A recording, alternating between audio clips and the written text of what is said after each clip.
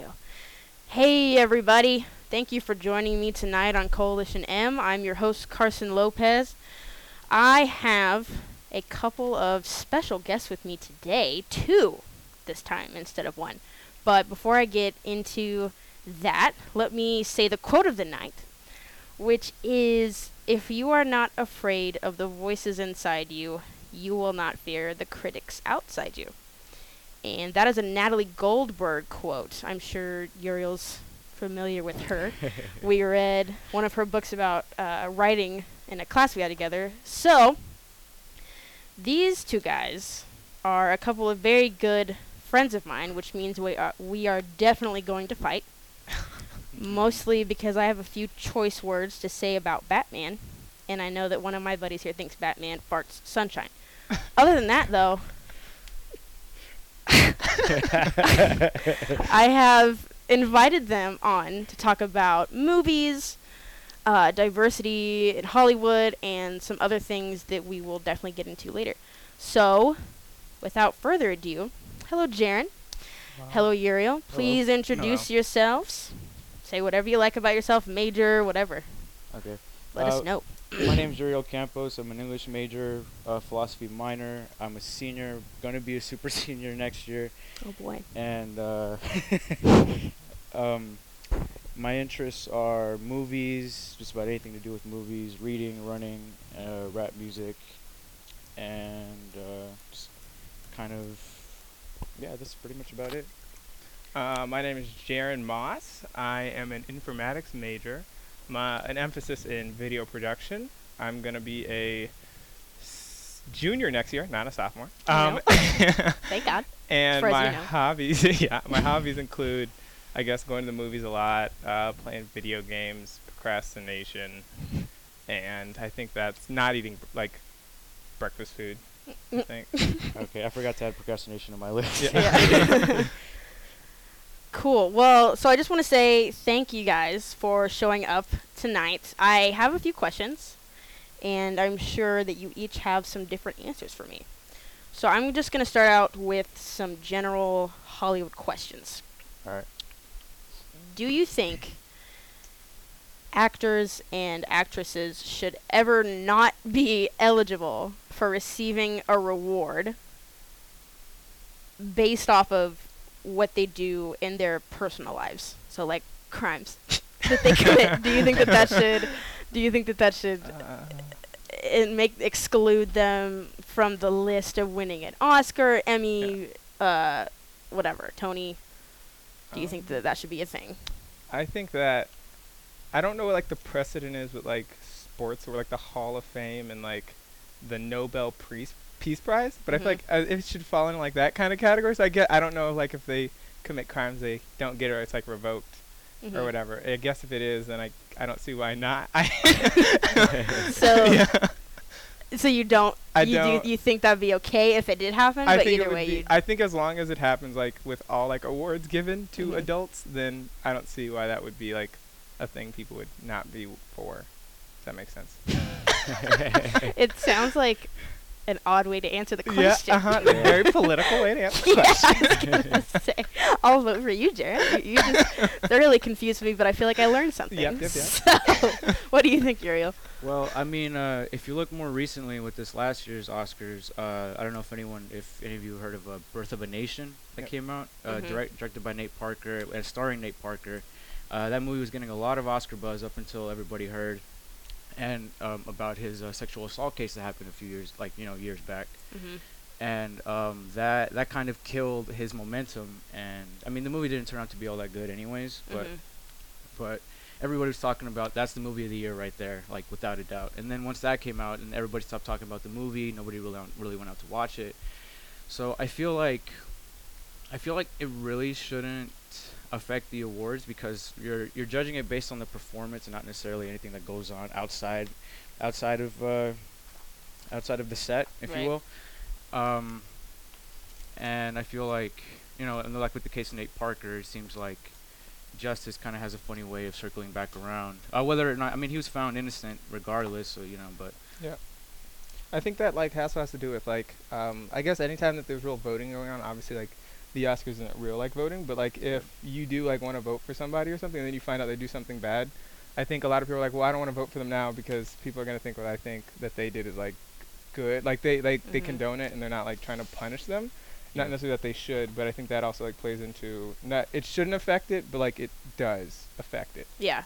Yeah. Well, and it's kind of like, well, then if we are going to make that a requirement, where do we draw the line? Like, what crimes are eligible for exclusion, and what crimes are fine? You know, so like, if they're in Kansas and they get arrested for having weed on their person, no one's going to be that threatened about it. But then, of course, if they were involved in a sexual assault or a murder or some kind of domestic abuse situation, then people are really upset if they win something.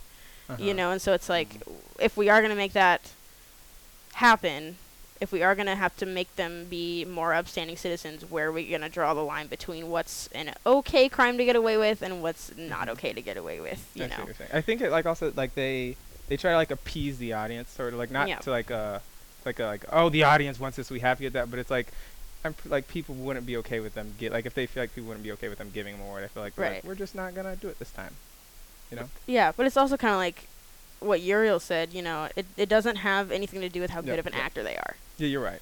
You know, I think it's like an unwritten rule, sort of. Right. Like, because I don't know how it is with other cultures and other societies. It seems like we get so involved with the actors' lives, and we think we know them, and we think that we get freelance on dictating what kind of a person they get to be just because we're watching them, and that has nothing to do, like, any of the actors who are only there to get attention are not going to make it very far. We've seen that, you know.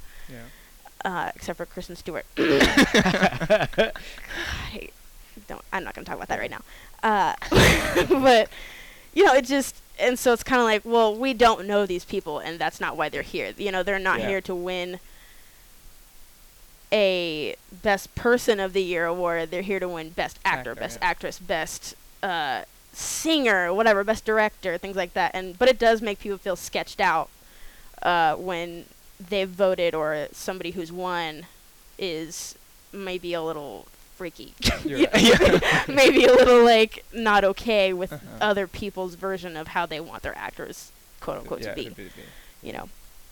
And so maybe that's because maybe we really shouldn't be reading all this gossip about what these random celebrities are up to every day, because honestly, who cares? You know. True. But the more we read about it, the more we're like, well, I had an idea of who you were, and it turns out you're not perfect, or even worse, you assault people. And so it's like, well, yeah, but they never said that they were here to be the best person. They were here to compete against who can act, who can convince you that they are that person. So they kind of did win in a sick way. But truly, best actor goes best actor. I really thought, and that's been coming up a lot, like the sexual assault with people like Chris Brown. Well, not sexual assault with Chris Brown, but domestic violence, things like that. Assault in general. Chris Brown, the Affleck brother, what's his name? Casey Affleck. Casey Affleck. Things that, and they keep making money. You know, I think maybe people have a right to feel cheated. Like, kind of like, well, I don't like what he does, but wow, that music is great. Really, you know, like I mean, I'm not gonna lie. I love Chris Brown's music, and I will be dancing to all kinds of things that have awful things to say about women, and I'll still dance to it because it's got a sick beat, and I don't care, you know, like, I don't, and then some people are like, well, you know, I think that the more we listen to that, the more it sinks in, and the more we start thinking like that, and so then we're just kind of letting it go, and we shouldn't be letting it go, but. I mean, I feel like when it comes to non-violent crimes, like, that's kind of whatever, like drugs or, you know, what have you, like that can kind of be brushed off to the side by the public. But when it comes to violent crimes like the domestic abuse or sexual assault, recency plays a big part. like if it just happened yesterday, then everyone just kind of like want to forget about you. But if it happened like 10, 20 years ago, Yeah. and I mean, there's still gonna be some sour feelings about it, but like I feel like the character of the person and how they act about it, like in retrospect, like they say like, oh, I regret that that was a horrible decision on my part, and I swear to never like do that type of stuff again or whatever. Then you can kind of give them some leeway, I feel. But even then, like it's still in the back of everybody's mind. Like I know that's always in the back of mind whenever I listen to Chris Brown. Right. Yeah. Yeah. I know like another side of the argument would be like, well, the reason that like if I was like in favor of like there being like a rule like if you did a certain thing you get like you don't get the reward would be these people like I guess a lot of people see them as like role models to younger people. Yeah. So it's like if this person's like getting all these awards and like everyone knows they did all these bad things, what is that necessarily like telling children of our society? Like what like for the future it's like, oh, you can do whatever you want as long as you're like good at something. And I think like that's probably like another why people are like, well, I don't want them to have this. And like we live in a society where our entertainment is sort of dictated by the people that are consuming it. It's like we do have that sort of power to like say who is popular and who isn't based off of whatever reason we feel necessary. Right. Yeah, and on one end of the spectrum it's like, well, they're not politicians. You're right. They're not trying to lead us necessarily. But on the other end they do. Yeah. They do lead us and they do show us how we're supposed to act. If we see Shia LaBeouf screaming in a Nazi's face, we're gonna think it's okay to scream in a Nazi's face, like, and if we think that it's okay to do drugs, I read Lady Gaga, one of her biographies, and she told people that she was always doing drugs at our age, 19, 20, 21, always doing drugs, and she said it helped her artistically. And when you read something like that, you're like, oh, so it's not so bad to be an addict. To do drugs.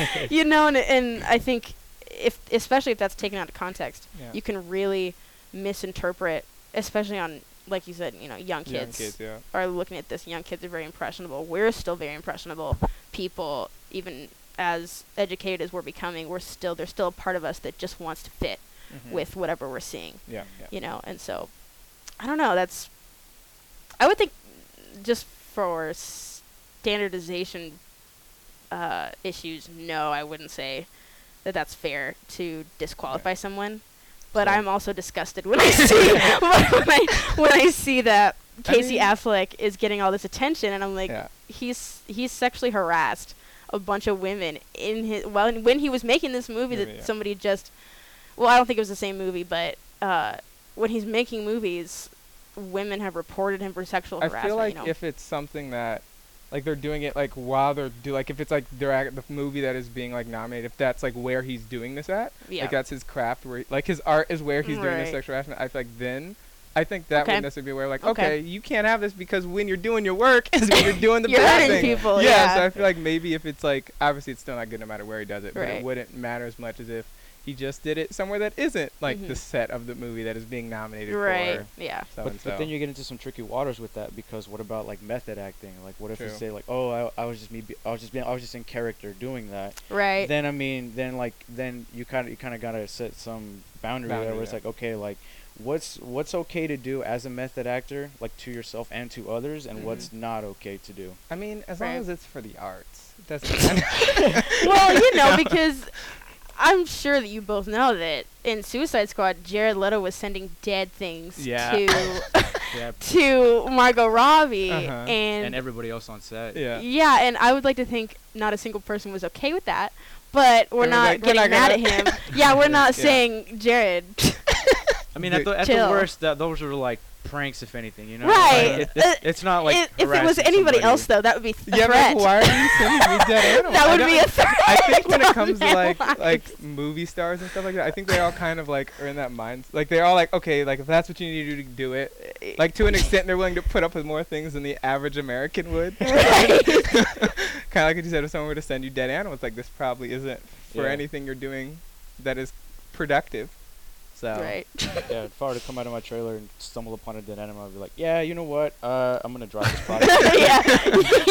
I'm writing a paper. I just thought I would send you a dead animal. You know what? There was Tumblr was giving Jared Leto a really hard time about Suicide Squad because they were like, so bad. They were like, "Oh, You Jared leave that Leto." movie Jared alone, Leto says, right? "Let's put M&Ms in the Skittles." And the director's like, "Whoa, Jared, that's too far." You know? Yeah. But I feel like poor Jared really wanted to be the Joker, and they goodness. gave him no screen. No, the editors butchered that They movie. You're right. did. But you know Oh. what? Still an addicting movie. The soundtrack The soundtrack was Yes. was wonderful. truly amazing. I can watch the movie Right. over and over again. Just close my eyes. And or, or you could just listen to the soundtrack and completely ignore Oh the movie. man. Oh god. Yeah. So this is kind of a question that tags off of that initial question. Alright. Is there any way to know if a celebrity is truly a terrible person? Can we only ever love them or hate them for their performances on screen? So you can deal with those two questions at one at a time, I think is best. I think when I wrote that down, I meant for that to come later. That second question. I think for the first question about can you really tell if a celebrity is a truly horrible person, I think that's more so like, can you really tell if anyone is truly a horrible person? All right, settle Yeah, down. Uriel's the Yeah. philosophy one. I mean, especially when the person is a professional actor. Right. I feel like they're the best at hiding the horrible Right. things they do. Public personas Right. and all Well, Yeah. you know, so here's an example. Alec Baldwin Uh-huh. supposedly wrote a note to his daughter calling her all sorts of things, like a slut, and Oh, he no. was. I don't know exactly what he said because this was actually secondhand information, Okay. possibly thirdhand information. But if let's say he really did do that, Mm-hmm. I don't know if he did that, if they do it, you know, in their personal lives, obviously they're not acting, but that's all Yeah. we see. Uh-huh. We only see all the good things they do and all the terrible things they do. And So we how only can we remember the tell? terrible. Right. Yeah. And so how can we tell if we really would get along with the celebrity? You know, not everybody, but most people really like Jennifer Lawrence because she's so quirky and Relatable she and all really that. she's relatable, and she trips when she goes up to receive her Oscar. Like everybody loves her because she's so yeah. human, but we haven't seen her. I mean, there have been some things she's messed up with that people can get upset with her about. Like, Mhm. I think she called Christian Bale fat one time because they were doing a movie together, and he was fat. He had to get fat. And so she was kind of making fun of him for that, and people Yeah. got upset. But people don't follow her around waiting for her to do something crazy. Mm-hmm. But that doesn't mean she's not out there doing something crazy all the Yeah. time. We just don't see it, you know, so... This actually brings up, I was watching this video and they were talking about how Mama June, Honey Boo Boo's mom, how she like Mhm. lost all this weight and people are like praising her now, but like the people that were talking about like went back about how like she was okay with her daughter being like molested by her stepfather, and like how that she's Right. like okay, like it's everyone's okay with it, but it's like why are people like happy like they're getting a show again, Mhm. and she's like, well, why are people happy and all that, and like the dude was talking about how like we really don't necessarily know the relationship with the people that like their family. Like, what if the daughter is just a bunch of horrible things? Yeah, that's why he wrote the letter, because she's just a bad person. Alex Baldwin. He was like, Maybe she is a slut. maybe he So wasn't trying to be mean. Maybe he was just He like, was hey, just- you're a yeah, slut. He's telling her how it is, but it was just like how we really don't know like the relationship between two people, and how like sometimes on set, like as you said, like Jennifer Lawrence, so she was like joking with him. We don't know Uh-huh. their like maybe that's something Right. they like to do with each other. Right. And like from the outside, I were like, you're a horrible person for saying that, but like they're like giggling and laughing, Right. and they're okay with it. It's like, why shouldn't we be? I Yeah. guess so. Yeah. I feel like when it comes to like celebrities, we kind of have to give them the benefit of the doubt unless some kind of scandal or something breaks out, Mhm. because like like interviews and whatnot, we can kind of judge. We can kind of judge based off of that, but even then, that's still a little bit of like a public persona, because the camera's Mhm. still on. Yep. And you never, Right. you never really know someone's true character unless they're behind closed doors, or even then, like just kind of in the comfort of their own home, surrounded by loved ones. Right. Whenever you asked that question, I immediately thought of Mel Gibson, like a few years Yeah. back. Mhm. Whenever those recordings came out Yeah. of him, and everybody thought his career was dead. And then this past year, he made a huge comeback with Hacksaw Ridge, amazing movie, by the way. And whether or not you think Mel Gibson, I mean, for all I know, he probably still is a terrible person. Maybe he still thinks those thoughts. Mhm. But I mean, to me, as long as he he kind of keeps that to himself, kind of keeps his his own personal like hateful or negative thoughts. Yeah, as long as it doesn't show in his work, I guess. Yeah. Because in his work, like, you can't tell, like, it's like he like everybody's treated fairly or whatever. Like the Japanese in the movie aren't represented stereotypically. They're like as far as from what I've seen, they've they're not painted under a racist light in any way. Yeah. So So the question is, does it matter? I mean, does it matter if they're a terrible person? To an extent, it depends again on what they did. Yeah. A mass murderer. I mean, I mean, he or she will hopefully be in jail if. True. Hopefully, if they have killed people and everybody knows. Yeah. Fingers crossed. I mean, other than there are always those O.J. Simpson cases where it's like if they're the gonna glove get off doesn't and fit, it. You have to quit. So, but that's a good point. That as long as it doesn't show in their work that they have these opinions. Yeah. That are in whatever way adverse, or the things that they do to others. But that also sounds like something that people would get really upset You're about. right, I know. Yeah. Is as long as you can't tell, then it's fine. As long as you can't tell Casey Affleck is a creep. Yeah. I think Allegedly, it's you're fine. Right.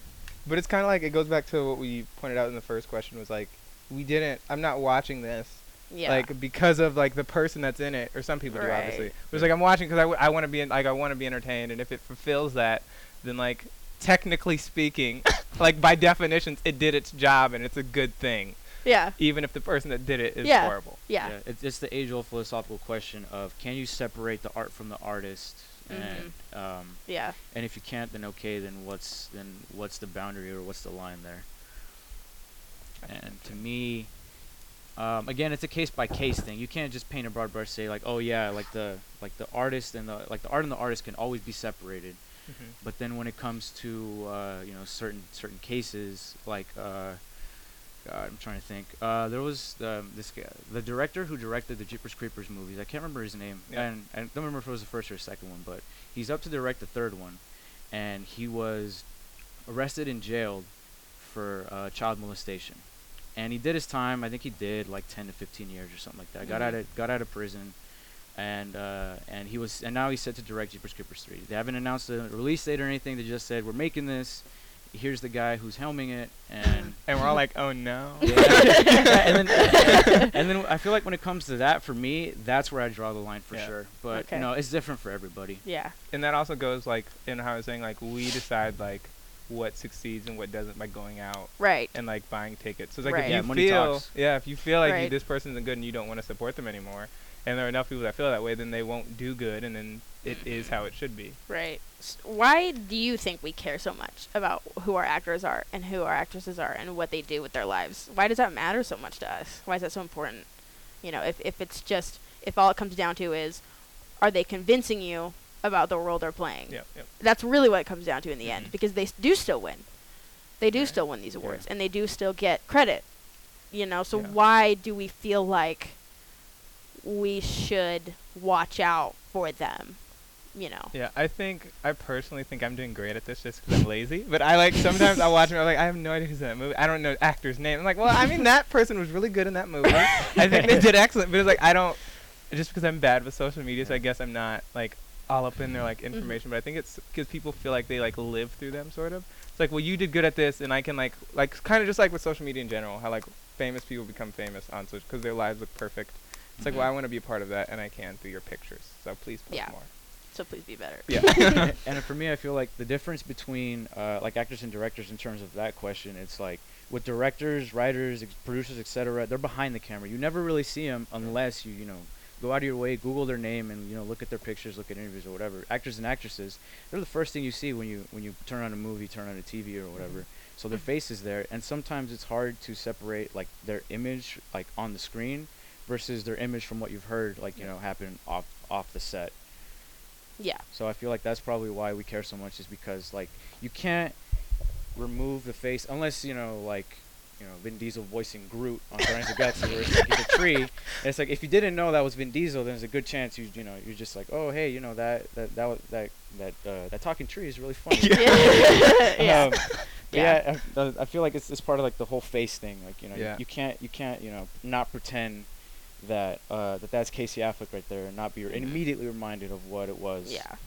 And when you that think he did. about it, it's kind of like the point of a movie is it's to, like, draw you into this world that obviously doesn't exist. Yeah, escapism. And it's like so it's like you go in there, like, you're with them, you experience like all these kind of like when you read a book, it's like, oh, I love this character. Like, me and this character would like eat lunch. We'd be so close friends. And it's like you grow like Or we'd really be lovers. attached to them, or lover, yeah. And you like grow attached to them, and I think that's like, well, okay, I've seen all these movies with them in there, and all these movies I love their character, so I bet I would love this person in real life too. Right. And that's, right. that's the jump then. Right. And you know, I can definitely relate to that because as a middle schooler, when Twilight came out, I wanted Kristen Stewart and Robert Pattinson to be together.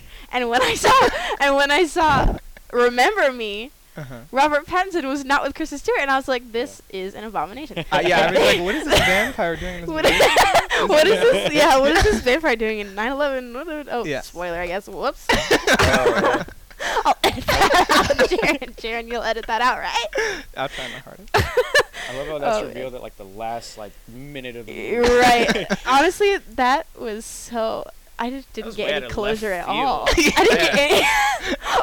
Oh, this is not. That's what's happening? You're like, wait, what is this? It's like, this seems vaguely familiar. What is happening? Right. It's like, oh. Oh God. Yeah. It's like, oh man, God. But so, do you guys think that we can only ever love or hate our performers, entertainers? 'Cause I that's think- what they are, based on their performances on screen. No. No, No way. Yeah, As humans, I think we're incapable. Obviously, there are some better at it than others. we're incapable of But at some compartmentalizing things like that. we want to some stick our things nose. we're in just like, everything. no, these have to touch. These are the Right. two foods that have to go together. That's why everybody hates Americans, because we like our food to touch.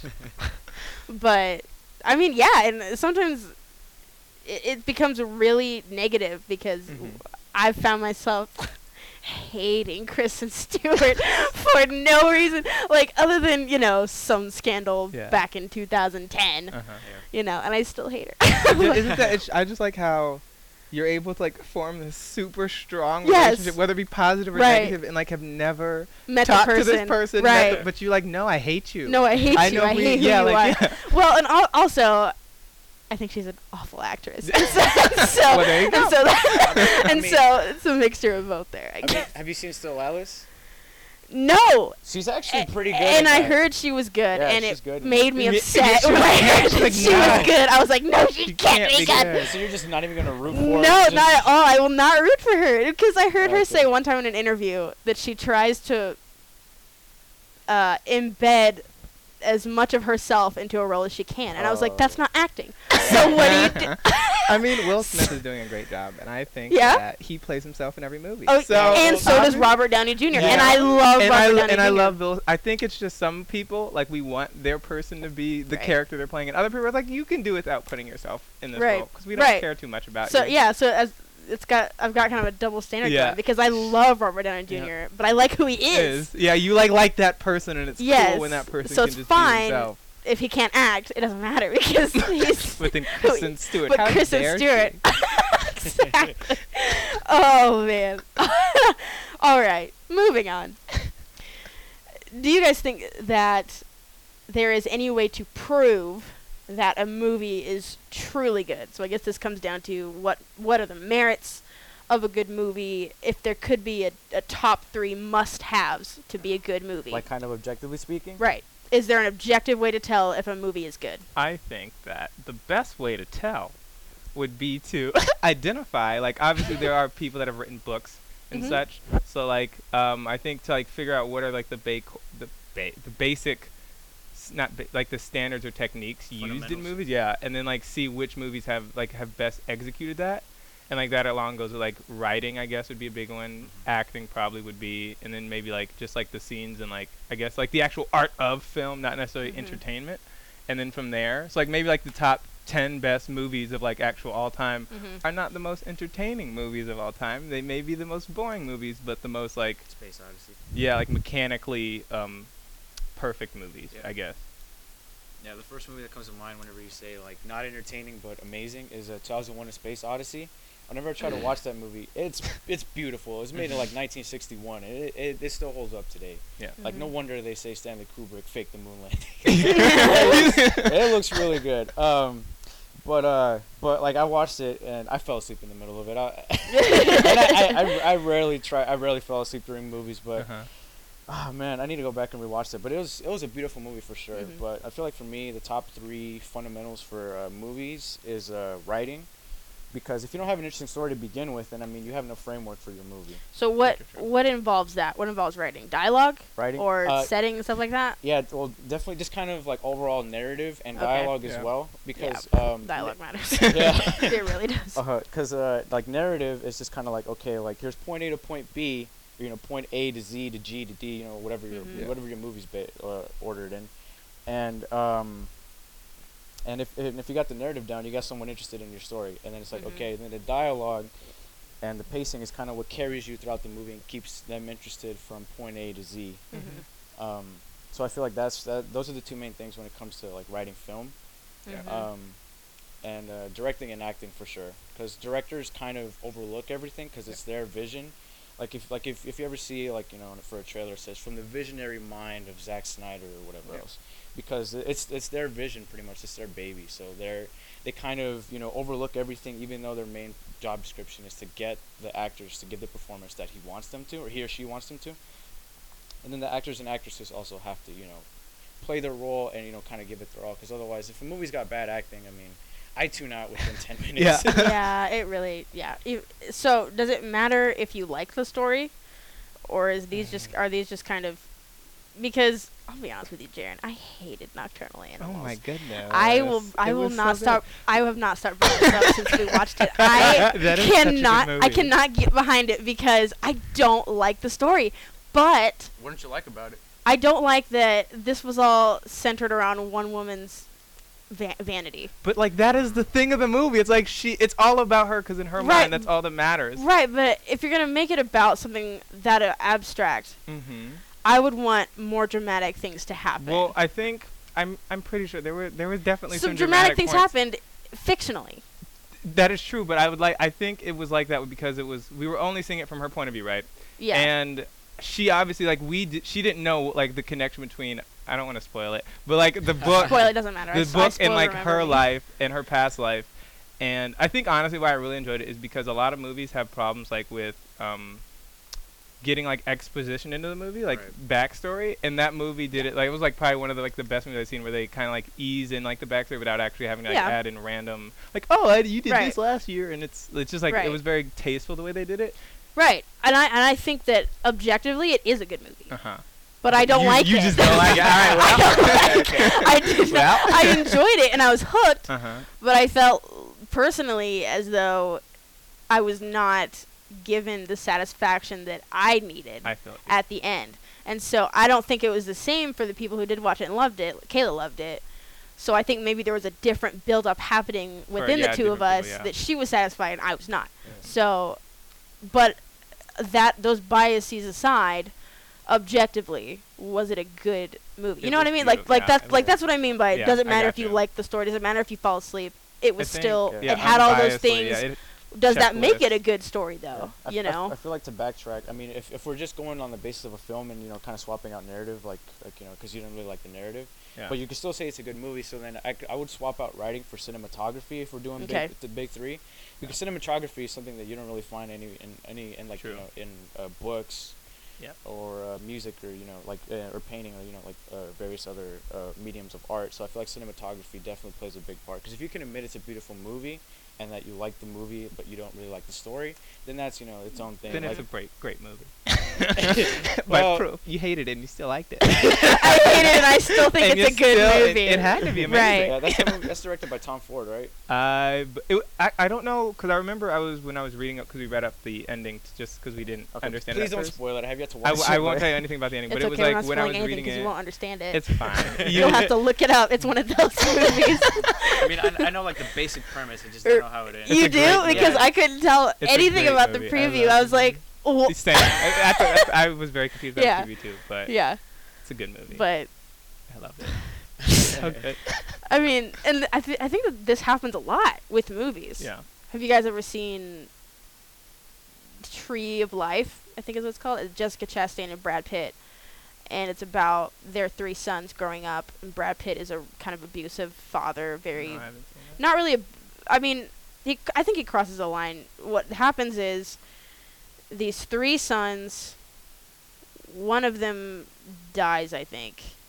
But the father, Brad Pitt, is very uber masculine, and so he tries to teach his boys to fight and be aggressive, and he's also kind of a drinker. Okay. He's got some personal problems, obviously. And Jessica Chastain is very soft and very spiritual, and the kids really think that she's, this epitome of what a good, beautiful woman is. So it's like a yin and yang dynamic. Yeah. Right. And we had to watch this, my classmates and I had to watch this for a class. So we all went to Albertson and sat in that big auditorium, 169, and we watched this movie together. And some of them hated it because everything was so abstract. Mm-hmm. But I think that the reason it was objectively a good movie is because it had all those things. It had really good dialogue. It had really good writing and cinematography. It had a good narrative going. It's a little hard to understand if you're not already thinking, oh, this is where they're going with it. If it takes you a little bit to catch up, then you could get kind of frustrated. But something like that, that happens a lot where people don't get it. And but is it still a good movie? I think that kind of goes along with as long as, and this is gonna sound weird, but as long as the professional people, because the connoisseurs of movie, they think it's good. Yeah, they think critics, it's good. Yeah. Then I think because we don't know, obviously we don't know everything what makes a good movie. A chef knows what makes a good dish, but we obviously couldn't. Our palates are not fine enough to tell. So it's I feel like it's kind of the same thing, and there's so many things that go into the movie, the music, the score, all that, and I think sometimes you got to know what you're looking for to be able to tell, and a lot of people don't know what they're looking for. So it's that was just a mess. It was a jumbled up bunch of things, but obviously someone that is used to this and is trained. Yeah. I'm oh no, that was good because X, Y, and Z. So yeah. So there is I would an say objective good way to do a movie, or to I would say yes, just on the basis of groundwork wise. It's okay, here's the check marks that you should hit to make a good movie, and then just kind of sprout off of that, because it's not Star Wars, Lord of the Rings, whatever, all good movies. So let's just copy those over and over and over again. Cookie cutter type thing, but even though it's basically what Marvel's doing now. We'll get into that actually. Alright. So is there a good way to go and see a movie? Because to avoid that jumbled. I think the best time to see a movie is, personally for me, is to see a movie on the opening day, just because I like the experience of having everyone around me. Yes. But if you, because then you kind of you feel what everyone else is feeling, and you all kind of feed off of each other. And I think there's no realer way to see a movie. But I'm pretty sure when you want to get down in the fine details of it, you probably would watch it alone, just so you can focus more on the movie and not necessarily what's happening around you. Yeah. I feel to me, to watch a movie, first and foremost, you have to know what you're getting into, because if you watch a movie, I'm trying to think of an example here. The Shack. And you don't know necessarily religion, and then you go see it, and it's oh. Yeah. Well, you can't. I mean, the previews are so. Do you think the previews have changed, the way they do previews? Have. Yes. Okay. How have they changed? What's going on there? Well, for one, they've gotten a lot better. Yeah. A lot better. I remember as a kid growing up, and I'd watch movies and on VHS, and then I'd go back as I got older and watch them, and I'd watch the trailers before they came on. I was oh, what was that movie even about? The trailer that was before it. So, but yeah, they've definitely gotten better, but they've also gotten worse in some sense, because they spill it all out on the floor. Yeah, it's really? You've seen the movie after watching it. Some of them not necessarily for instance, I think it was, we went to go see Life, and it was sort of kind of, but there was still oh, this is what's happening sort of thing. And I think there are certain movies where it's kind of well, I don't need to see the movie now. Yeah, the Power Rangers. Power Rangers, the whole but I saw it because Power Rangers. Yeah, right. Oh man. But well, I feel the opposite. I feel they've gotten more vague, and because even with Get Out. Oh my goodness, great movie. That trailer was amazing. It was amazing. You're right. The preview. I mean, obviously, you're not supposed to give it all the game away, but at the same time, I was Well, what is it? there's so much now. There's so much little clips of things happening I all see at what once, you're and you're saying. supposed to keep up, and you can't because it's all happening at once. Okay. And they do kind of give it away, but they do it so quickly that your brain is like, I don't know what I just saw. I think you that know. could like maybe go into, this is me just like shooting a dart in the dark, but maybe it's like a marketing standpoint where it's like, well, now you have to watch the Maybe. preview 75 times To actually figure out what you were what's looking happening. at. Yeah. Oh god. And then there's those who market the movie where like, okay, like this is a really abstract concept, so let's Mhm. just give it all away so people know exactly what What it they're is. getting. Yeah, I guess it depends on like the context of the movie and like the Yeah. how intense it's gonna be, I Yeah, guess. sure. Because you don't want to, like, I'm gonna take my child to this movie, and they go and it's like, oh my god, and they have to like Right, escort their child out. Yeah. Best movie. Tropic Thunder. That happened to me. Have you guys ever had to do that? Like as kids, you know, Yeah. you go with your friends and the parents have to tag along, and then you sit down. And That then it happened happens. to me And so many times. Really, yeah. Tropic Thunder Like- was the first one for me. They looked. I was having a good time because I had grown up watching tons of movies I shouldn't have been seeing Yeah. as a child, and so Tropic Thunder happened, and they all of a sudden my friend looked at me and he's like, "My parents said we have to go," and I was like, "Why?"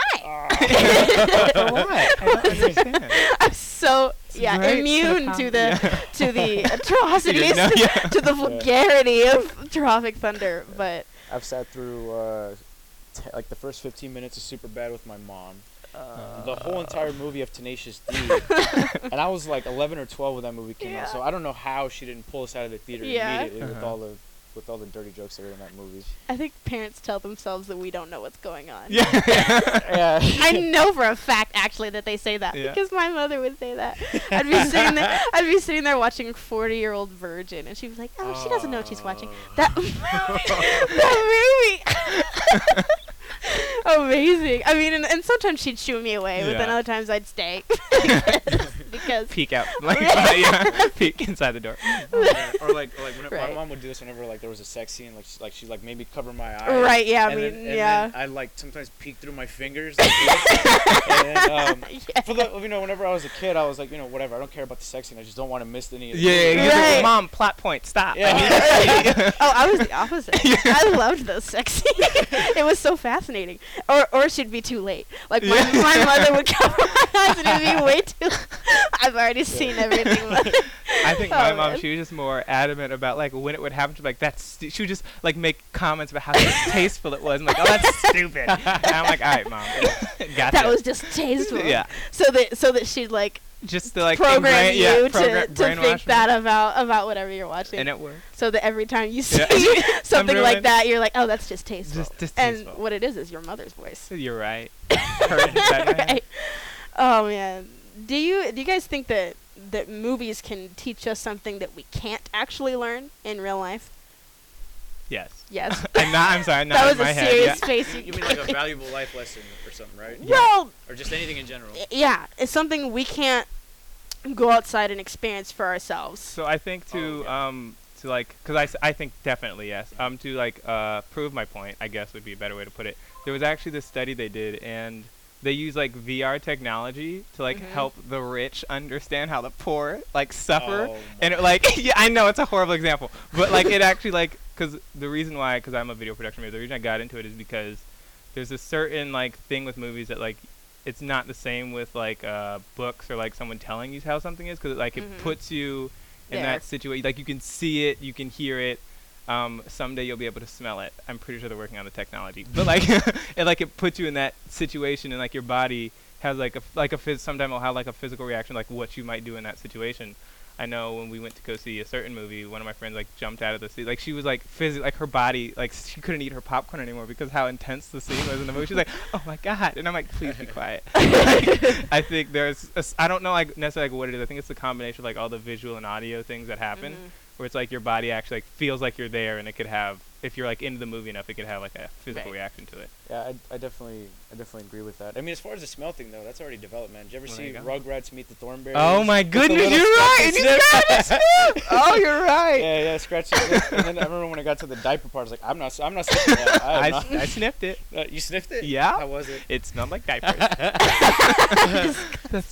But Jared. I'm sorry.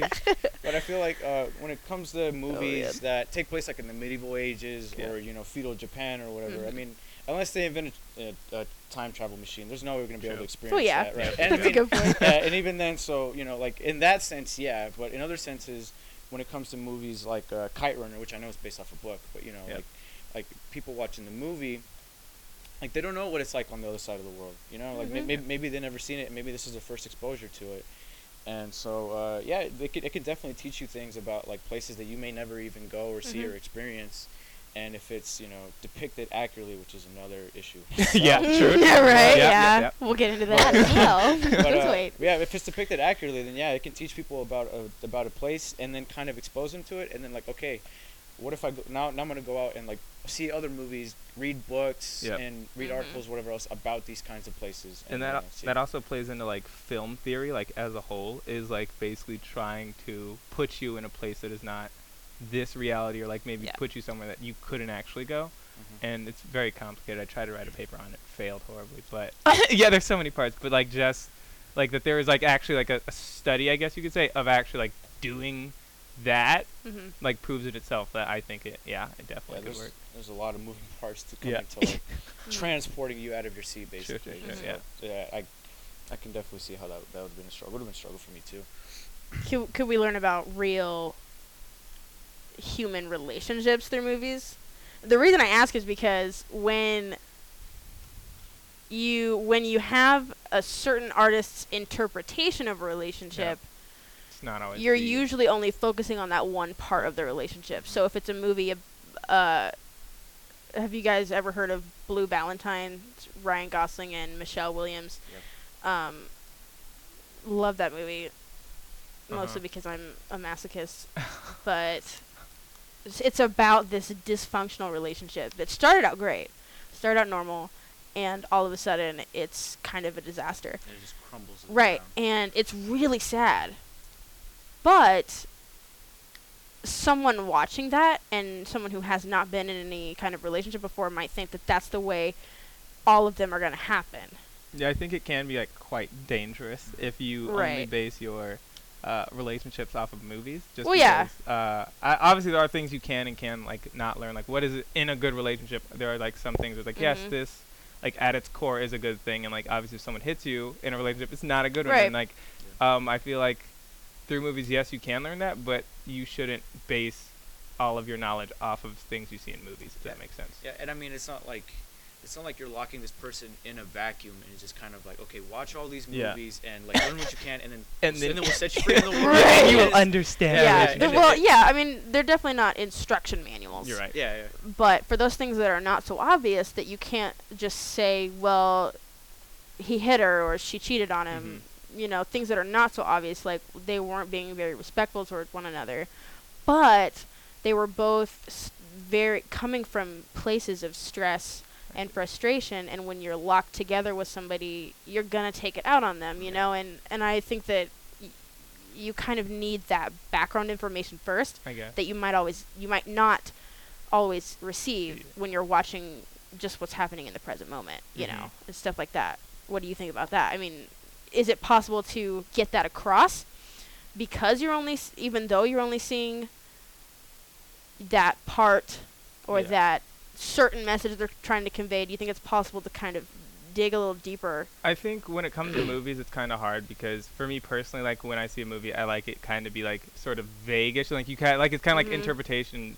I think I want to speak for all directors, but some directors want to they don't want to just like, oh well, this is like what everything is. I think it's more so like you kind of have to figure it out on your own, Mhm. and that's why I think movies would more so teach you about how you are affected by like what like you would be okay with, and what like if you see something in a movie like, well, I don't like that. If that were to happen to me, then da da da da. Mhm. So I think it's more so like not necessarily like to see the relationships in the movie and say, okay, well these two people didn't work out, so that's obviously a bad thing, but more like, well, if that happened to me, how would I feel about it in that time frame? I guess if that answers your question. I mean, yeah, Yeah. because so you're saying when you can put yourself there, that's yeah. when you can learn That's something. when you so like even if it's bad in the movie, like that could have just been bad for that character. So like if you are, like were in that situation, you feel like oh, well, I don't think this would be that bad, or this doesn't necessarily like affect me as much as it affected this person. I think that's more so the learning point of relationships in movies than to just like say, well, this is how relationship like should be or shouldn't be, or these are the bad things, these are the good things. Mhm. Yeah, and they're all all kinds of relationships in different movies, you know. So for the romantic comedies, you're not really going to get that sense of reality to relationships, because it's more about making you feel good, and it's more about being entertained by these silly people and what they do when they're infatuated, you know, and stuff like that. But then you kind of have only the other option, which is drama, which is which is the bad thing, which is divorce, adultery, which is a religious term. I don't know why I'm saying adultery. Just infidelity, or, you know, abandonment, things like that. And so it's probably really tough for a writer or a director to convey the middle. Yeah. You know what I mean? The middle of that relationship before it ends, whether or not it ends terribly, and after you've already gone through that honeymoon stage of thinking the person is wonderful and could never do wrong. You know, farts, sunshine, things like that. That's the second time I've used that.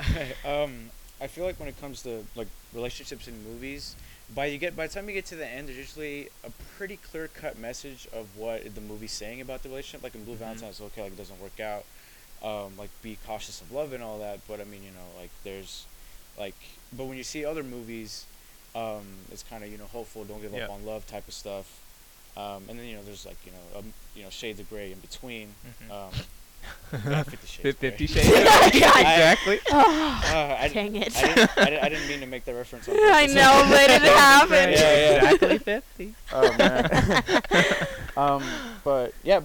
I really like your point about kind of like, you know, judging for yourself based on your own relationships and you know, your upbringing. Like, you know, the outside world definitely plays a big factor on that, you know, obviously. But then you kind of, you know, look into movies, and as long as I feel like you don't just look up to movies and be like, okay, because it worked out for you know, Brad Pitt, Angelina Jolie, and Mr. and Mrs. Smith, you know, then then me and my girl can work through this fight or whatever else, you know. We can do this. We can do this. But yeah, I feel like it's got to be a balance between reality and fiction. Much like a lot of things. So it sounds like, from the things that we've discussed so far, that movies are definitely more than just entertainment. Yes. Because for the people watching, there's a sort of trust about that artist's, those actors, those directors' interpretation of life. And as social creatures, you know, we want to conform to whatever's happening right now because we don't want to be left behind. We don't want to look strange. And so I think that's a really good segue into diversity in Hollywood. Because, so here we go. All right. Or lack thereof. This is probably going to be the easiest question tonight for you two. Is minority representation in movies important, and why or why not? Absolutely.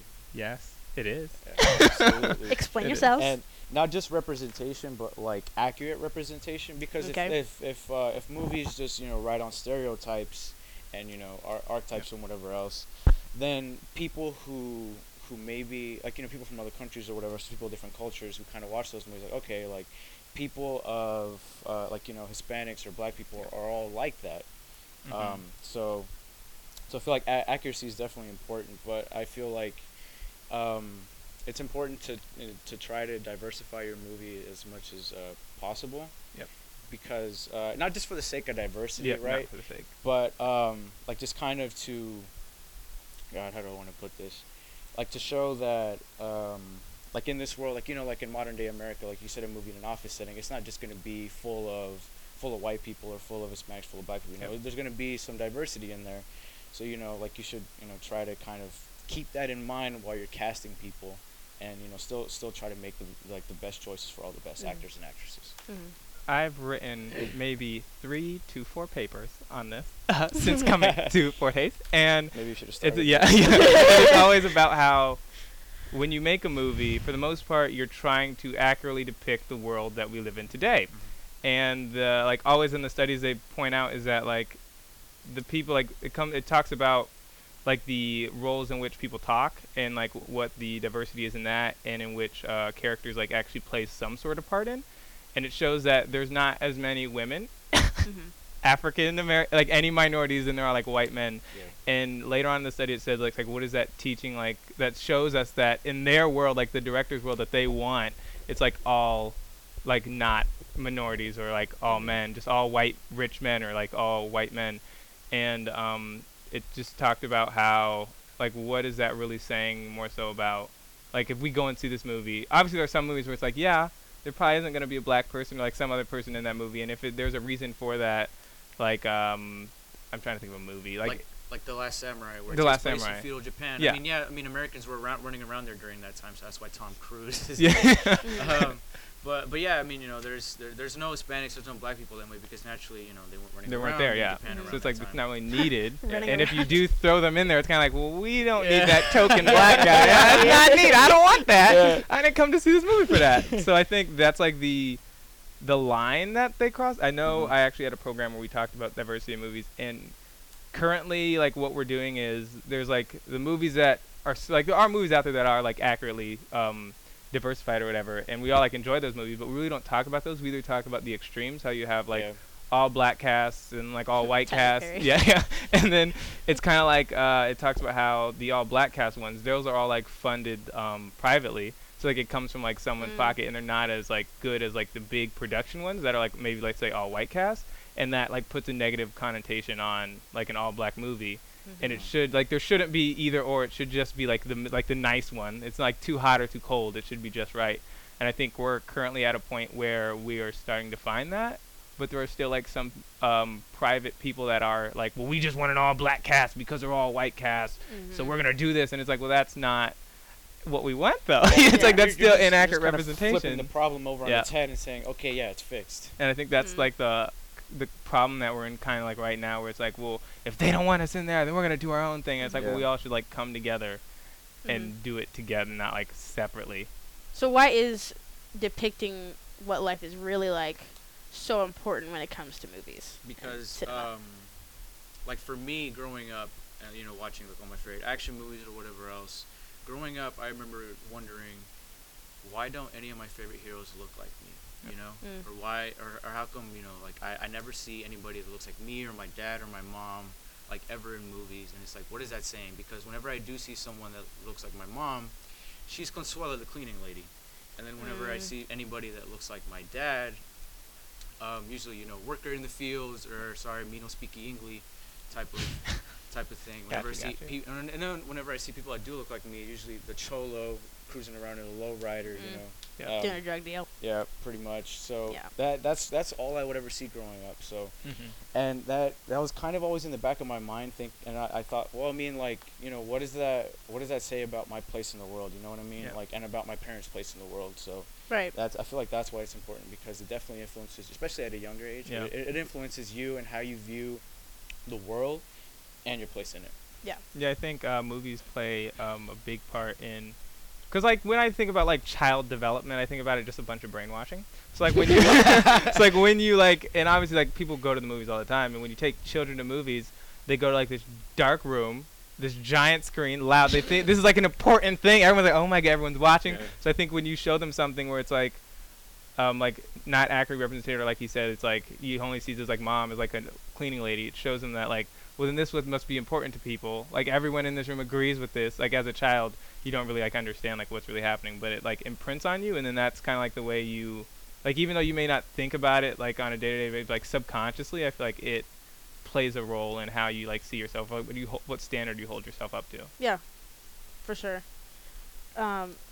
You and I talked about this a little bit after. It must have been right after the Oscars happened. We were messaging a little bit about this. What will Hollywood or just our movies have to look like in the next 10 or so years for it to be obvious that we've made real progress with this? I think the next 10 years. I think, to be honest, This is the number. yeah, I know. I feel like it's not for it to feel like it actually like changed. I think just like a lot more equal representation, more like women lead roles, I think is a big one, and just like maybe not so much like a movie where it's just like a whole like this is based on like empowering women, but just like a movie that just has a woman, like it's not more so like a stereotype, I guess, is the word I'm looking for. A stereotype movie where it's like, oh, well, this is that type of movie where it's like only to empower women, but like, no, this is just to empower everyone, and it just so happens that a woman is like the lead in it. Yeah, I'm glad you brought that up. I'm gonna ask a question in a little bit about that, but what do the rest of us do in the meantime while we're waiting for that? While we are waiting for there to be more equal representation as audience members, as people who put money into this kind of thing? What do we do about it? Well, the only thing you really can do, I mean, like our point earlier, money talks. Yep. So go out and like support, opening weekend, go watch like, Moonlight, Straight Outta Compton, McFarland USA, all what was that movie called? Hidden Figures. Hidden Figures. Yeah, Hidden Figures. Yeah, amazing movie, by the way. Moana. Oh my God. Yeah. So just like the only thing you really can do is go out and support those movies, and Hollywood will see, okay, these kinds of movies are making this kind of money, like a lot of money. So, like we've got these scripts on the shelf here that are, have a feature a more diverse cast. Why don't we pull those out, greenlight them, and, kind of give them their time of day. Yeah. And I think that's kind of where I'm like, I teeter-totter on this, is because, like, obviously, like, I do want representation in every movie and everything, but it also, like, comes down to it, like, when you're in Hollywood, it comes down to, like, the business aspect of it. So, like, if they, I know they say that, like, well, the big name actors like sell overseas, like they're all just happen to be white, and I don't know if that's true or not, obviously, but like if it is true, then I feel like I'm like, well, then why change it if it's not broken? But I'm also kind of like, well, because it's wrong. But it's like, what if it's, you know what I mean? So I'm like torn, where it's like, well, it is still a business, and they are still out to make money at the end of the day, like as I guess they should, but they still need to, I don't know exactly how to combat that, I guess is what I'm saying. Yeah, that's the problem that Ghost in the Shell had that came out recently.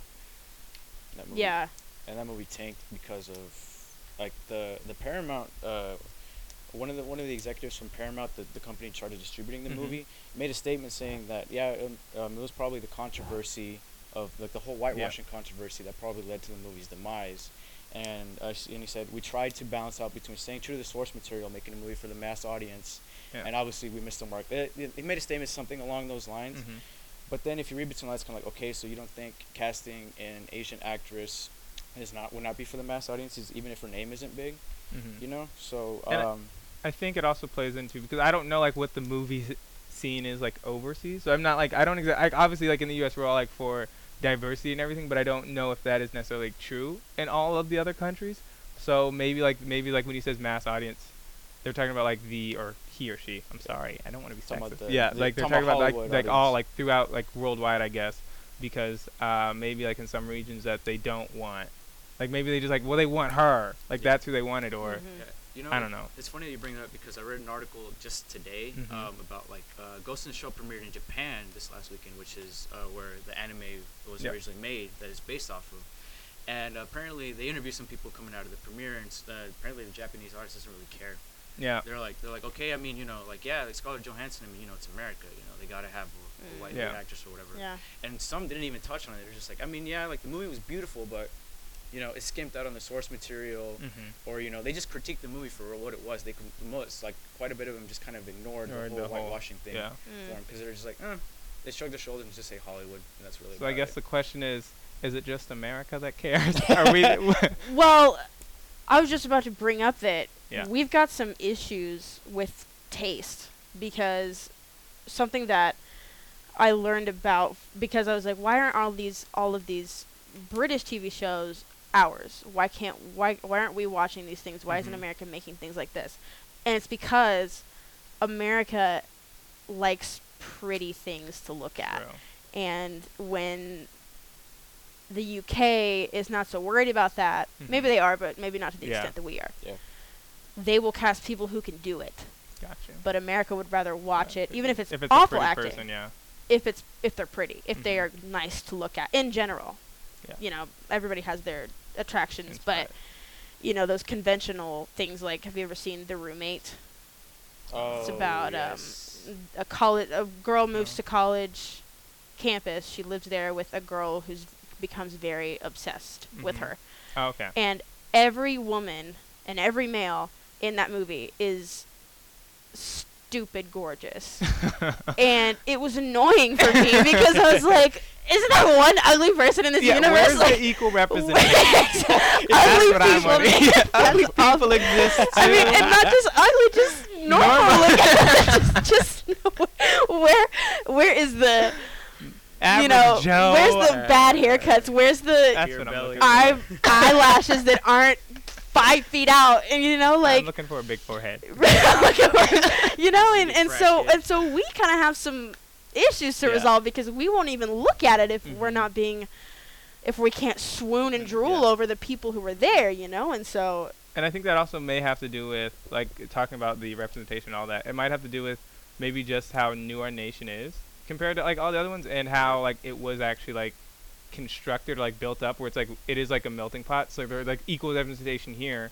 But, like, maybe, like, in China or something, like, it's just, like, all of them. Like, it's not as diverse, I guess, what I'm trying to say. So when they see a movie, they're not, like, looking for equal representation. Because it's not that big of a deal over there. Maybe it's, like, a subconscious need to impress other countries. Look how hot we are. Look how literally, physically attractive we are. And they fool them, and they come here, and they're like, wait, what? Nobody can actually act. And then it's a problem, Yeah. But, yeah, that's always, ever since I found that out, that really bugged me. I was like, that makes a lot of sense, because you can see that. Yeah. You can see that every new movie that comes out that has a heroine or a hero gets attention for their face. Yeah. For their hair. Even if they're not, they look like anybody else. Ed Sheeran looks like anybody else. Even Eddie Redmayne, the guy who plays in Fantastic Beasts and Where to Find Them, what they look like. When I first saw him, I was like, he's got some big old lips for a white guy. And then the more I see him, the more I'm like, oh, he's attractive. Like, but looking at him on the street, I'd just be like, oh yeah, there's a guy. But then, looking at someone like, oh, what's that? Brad Pitt. Okay. In his earlier years. Oh, poor Brad. Brad Pitt or Hugh Matt Jackman. Damon or Tom Cruise, or I'm trying to think of this one guy's name. He was in American Horror Story. Do either of you watch that? He's gay, and is his name Matt something? No. Are you talking about the director, dude? No. No. Well, then we're talking about two. Okay. Well, anyway, this man he was in Suits, which was a TV show that is over now, but he was the main character in Suits. All the women were fawning over him. Turns out he's gay. but like. They will always get attention for their looks, and it's kind of overshadowed by their actual acting abilities, and I think that just shows how important looks are to us, which makes sense why we would want more representation, because what it looks like to us, is what we take. It's it's face value, and so it's like a good thing and a bad thing that we're so concerned with what we look like to other people. Like. Because there's that good side where it's like we want to look like we are more diverse than what this is showing us, and then the bad side is we don't want to look at you unless you're pretty. So you have to be pretty and not a minority. And now it's like you can be a minority, but you still have to be pretty. We're changing. We're slowly letting ourselves. Yeah, someday the average people will get their day. Yeah. But until then, oh man. So bringing up about the women, Jaren, you talked a little bit about that. The problem does seem to be just as bad, if not way worse, for women in Hollywood, and that includes directors. I read an article on Washington Post that said, quote, a study from the University of Southern California's Media, Diversity and Social Change Initiative reported that just 4% of the 1,114 directors of top grossing fictional films over the past decade have been female. Far more women of color than white males had just one top grossing film to their name, a sign they may be given fewer professional opportunities as directors despite their success. Between 2007 and 2016, just 3 female directors on the list were black and 2 were Asian, according to the report. So, first of all, will you please explain to me what top grossing means? What is that? Okay, so top grossing just means like whatever it is that the movie makes at the box office. Okay. So top grossing. So say like opening weekend, it debuted #1 at the box office, made like $30 million above every other movie that weekend. Okay. That's considered top grossing movie. So they're doing really well. Yeah. Yeah. So that means that's good. I figured it was good, but I didn't know exactly what it meant. So second of all, why do you think there are so few women directors getting those big movie deals? Jaren, if you say it's because women are less talented, I will tear you in half. And I know you don't eat, so it will be easy. What if I say It'll be like ripping paper. Yeah. What if we agree? What if we both agree? I don't know how much you eat. She's like, I would still do it. I still try. It'll be like ripping paper for Jaren, but for you, I don't know. I guess I'll try. Willing to try new things. I think that instinctively I think like the average person will say, well, they're just not looking for those type of jobs. But I think we Women? both can. Yeah, I think we both can. Obviously, there might be like maybe there are more men than there are women looking for those jobs, but there have to be more than just 3 or 4%, however many women you said that are directing. And I think it just maybe like more so like lean toward opportunities given. So sort of like when you think of like how many like obviously there aren't as many women CEOs as there are male CEOs, and that's because men are just treated differently, and they are sometimes given more opportunities than women are to like rise to power. I guess that sounds kind of weird, but like just rise through the ranks and become, I guess, the CEO. Because like when you think about it, most directors did it start as, well, I'm just gonna be a director now. They kind of like they work their way up, and that may not be as easy for a woman to do. Yeah. Yeah, I feel like for one, I feel like that's the same reason why you don't see a lot of women going into like science, math, technology, and engineering jobs, is because growing up they're like, oh, that's what boys do. You know what I mean? Right. Yeah. So kind of given that point, pushing it to the side and taking the women directors that we do have, the reason they're probably not as successful is because, for one, a lot of the directors that are already set up and established are, again, white males, and if they're not white, then they're definitely males. And I feel like that's kind of like part of like old school Hollywood like low key sexism type, because It's pretty high key. well, it is high key, but they think it's low key because like, oh, like let's look at these amazing movies, don't even worry about who's making them. Right. But yeah, I feel like those two things definitely play a big part, again, with opportunities, just like Jaren said. That all those factors definitely come into play whenever it comes to women, not just directing but behind the scenes too, like writing and producing and etc. So it's kind of like what came first, the chicken or the egg. It's like, so they're not getting these opportunities, so they're not wanting it.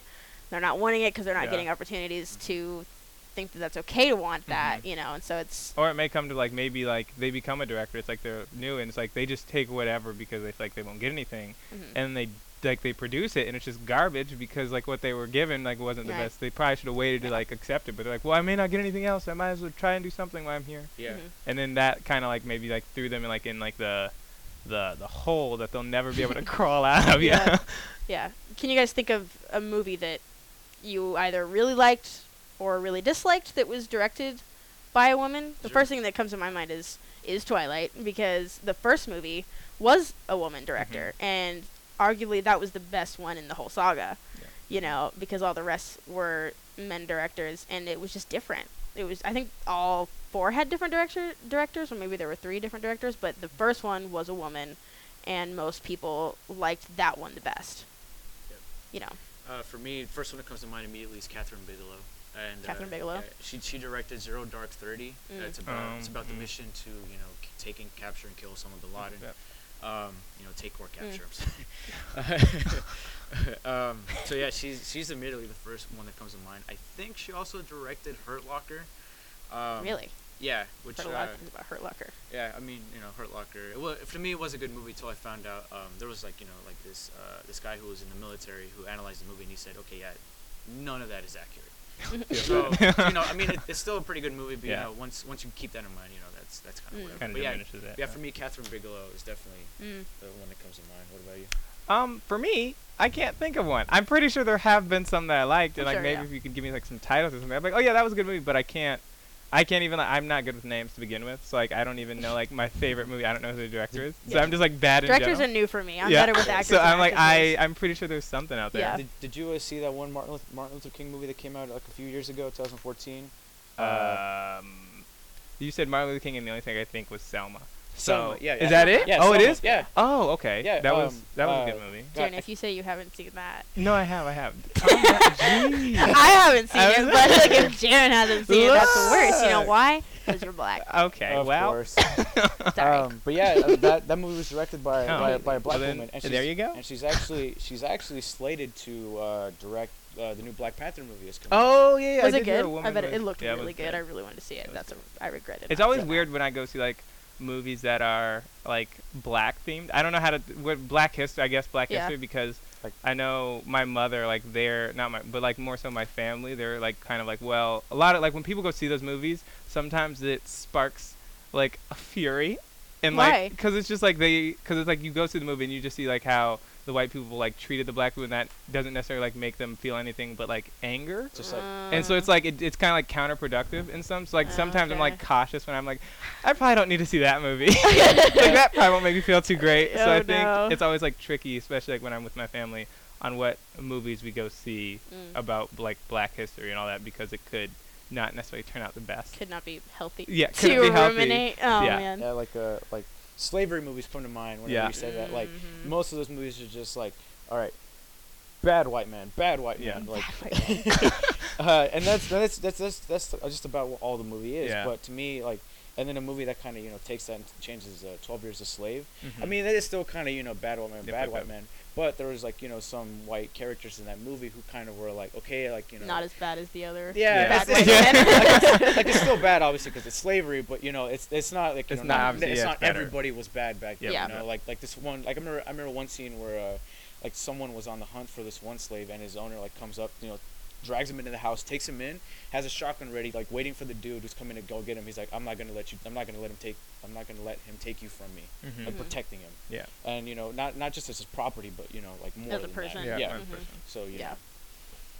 What do you think women could offer that has not been done yet, or as often, and why would that even matter? I mean, I guess that why does it even matter would come back to, why do we need representation in the first place? Yeah. But what do you think women could bring that has not been brought enough or at all? I think I can't give you like a definite like this is what they could bring, but I know like obviously like a man's brain doesn't work the same as a woman's brain. I feel like when it comes to stories like in how they are portrayed or told is the same way like a man's going to tell a different story than a woman would tell even though it's the same Mhm. story. So I feel like maybe just like because when you think of a movie, the director, it is their vision like Uriel stated. So just like a different way to like look at things because we all don't look at it the same. And when you see of a movie, it actually like, puts you in like you can see it sort of through the director's eyes in Yeah. a standpoint and how they would assess the situation. So like if there were a woman actor, I think maybe just like that like slight turn or like the twist on like a word said or the way like a character felt when a word was said maybe would be different and could be enlightening. Yeah. If you look at movies like Star Wars, for example, like say if that was directed by a woman, then some aspects would have been Different. more Yeah. focused on than other aspects of the movie. Like what? Well, first and foremost, I think the one thing that wouldn't change is like the look of it. Like you got to Yeah. believe you're in space, Mhm. so they'll probably focus on that first and foremost. But I feel like something. God, I don't know. Like I can't like just like Jaren, I can't exactly put my finger on Yeah. what would be different about it because I mean then again, because we're not just talking about like sexuality like genders here. We're Yeah, talking about- about like backgrounds, Right. race, We're culture, talking about all that. interpretation. I think Yeah. maybe Of the like artist. the like just thinking about it, maybe like the most thing that would change is probably like the relationships and how maybe like they're portrayed or like how even if it's not like a giant change, it might be just like how they're like different Mhm. or how they're sort of viewed, I guess. Because like I would like to think a man doesn't necessarily see the relationship the same way a woman does. Sure. Where it's like I'm trying to think of an example. Shoot. I don't know, but just like I guess like just like the relationship as like represented, I guess the representation of the relationship would be different if it was a man or a woman directly. Sure, yeah. Mhm. Maybe because men and women Value in different general things or- experience different things Yeah. during relationships. Mhm. Opposite sex relationships, I'm assuming. So Yeah. we're talking about romantic opposite sex relationships. Which brings me to What is Hollywood's deal with killing all the gay characters? What's going on there? Because I'd like to know, because you know what? What? It bled into me as a writer. Uh-huh. So I write, Mhm. and in high school, when I would write, when I was expressing that part of me that couldn't be as Yeah. expressed as it can now, I was writing about, two women who were in a relationship together, and it was always a bad thing that they were in Yep. the relationship, because somebody was trying to get them, or they had husbands, so they weren't supposed to be doing that anyway, Mhm. and it was always a big deal that somebody left or somebody died. And so that concerns me, because that's how I thought about relationships in Yeah. terms of, when is it going to end, how bad is it going to be when it ends, and that, so it does have an effect on audiences. And so I'm Uh-huh. wondering, where did that even come from? What do you guys think that plagues these directors and writers to make them think that same-sex relationships must always be concluded Uh-huh. in some way, whether it's a terrible breakup Yeah. or somebody a literally tragedy. dies. Yeah, or just a gay character. Yeah. I feel like part of it, especially when it comes to older movies, might not be the case so much now. At least not as much as it was back then. Mhm. But I feel like the taboo of Yeah. of being gay or what have you, like plays into it. Mhm. So like for example, like Brokeback Mountain, like two cowboys, masculine as hell.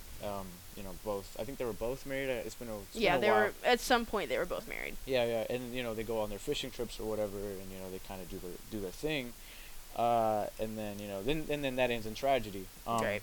So I feel like within the context of that movie, the car crash is kind of like, all right, whatever. Mhm. But within the context of that movie, it kind of made sense for it to end in some sort of tragedy. Maybe not in the way that it did. It's kind of like overkill when Yeah. it comes to Yeah. the ending. But yeah, but other than that, when it comes to regular average story, gay character, something bad happens to the gay character.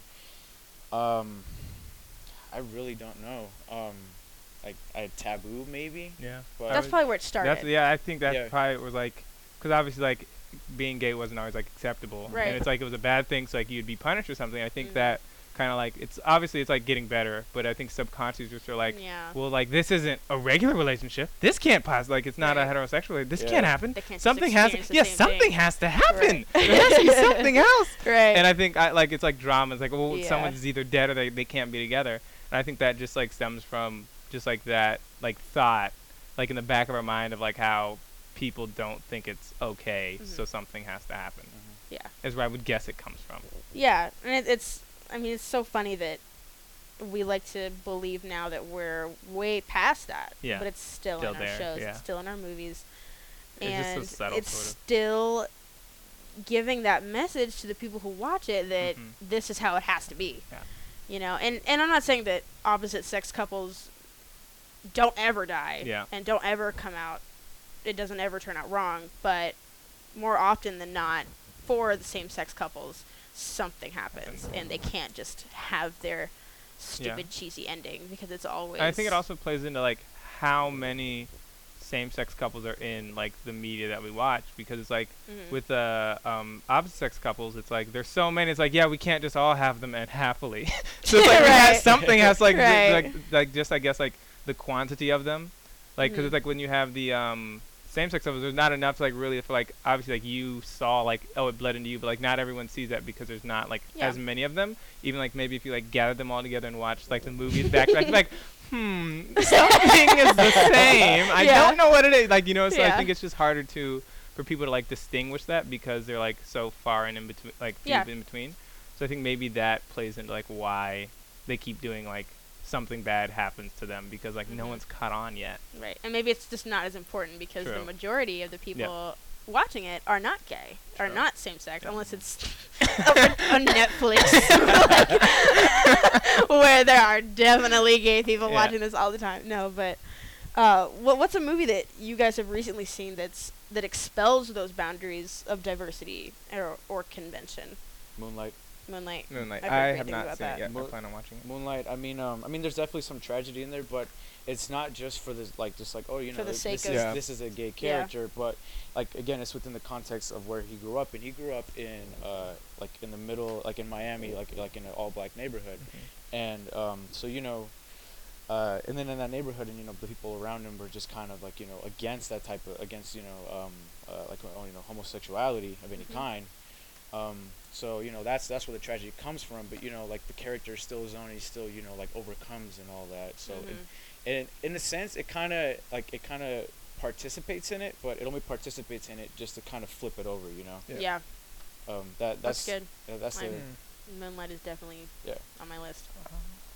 I can't think of any like movies off the top of my head, but I do know like more recently, like video games have been like really good with Oh yeah.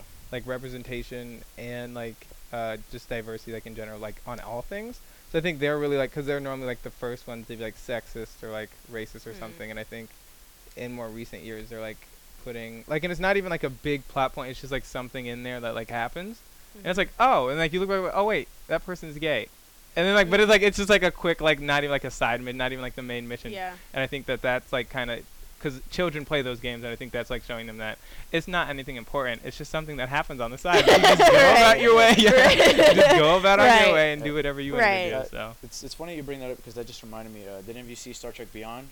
yes. Came out. Yeah. Oh, Yeah, you're Sulu, right. yeah, yeah. You're right. He had a Sulu. child and a husband. Yeah. Okay. Yeah, Zachary Quinto. Is that his name? The No, actor? not No, him. no, no. That's that? Not No, that guy. No. That's fine. I But cannot. that's Star Trek, right? You're right. Yeah, Okay. him, but that's So not I'm the in the character. right Yeah, series. you are in the right universe, but no, Sulu There's is another one? Sulu is a yellow shirt, and he's wearing Okay. and he's basically the pilot for the you know the Yeah. Starship Enterprise, and you know throughout the first two movies, you know he's you know typical Sulu or whatever. In the third movie, it's kind of revealed that he's gay, and he has a son, you And a know husband. with my his God. significant Yeah. other. And I mean, it's just kind of like a thing on the side So, because yeah, like- it doesn't really, you know, like You're suddenly right. he doesn't become all Yeah. flamboyant. Or You're like, I whatever. ain't even think of it. Yeah. You're like, oh, you're right. That's You know, right. you So know good. what? Have you guys seen Neighbors? Yeah. No. Okay. Okay, Zach Efron Yeah. and Dave I know Franco you're- is his name. Yeah, Dave Franco, Dave yeah. Franco, the little brother of V James. Franco. Yeah. And in the second movie, which I refused to watch, but my mother made me watch it for this reason.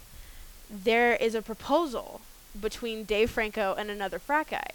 And at first, it's the very beginning, so it Mhm. happens right away. Yeah. And they're just bros sitting around the poker table and they're just talking about their lives, and you don't realize that the guy who's sitting next to Dave Franco is his boyfriend until all of a sudden all of the guys start singing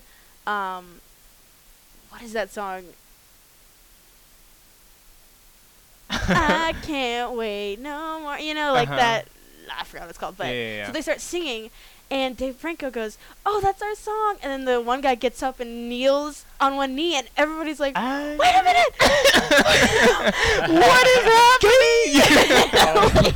like, and my mom was like, when I watched that, I started crying because it was so beautiful, but it was Uh-huh. so, you know, none of the guys cared. Yeah. They were just like, yeah, that's I forgot his name in the movie, but that's Dave Franco and his boyfriend, you know, and all of a sudden they're getting married now, and it was just a thing that they just kind of slipped in and then moved on. Yep. You know, that wasn't the plot. Right. That wasn't. They didn't go out of their way to make Dave Franco. Neither one of them were like, like, Yeah. like, you know what I mean. They weren't Yeah. flamboyant. They weren't stereotypical. A couple of gay men that you see in the movies. Yeah.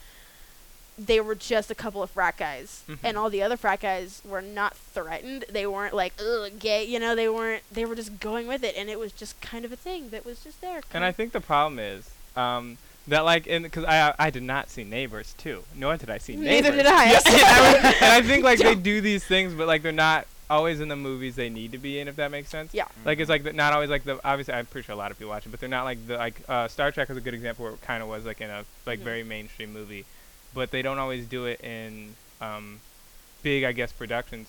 And I think that might be just because of like who's producing it, or like they, because obviously they like get like the say and like what sort of happens, I Yeah. guess.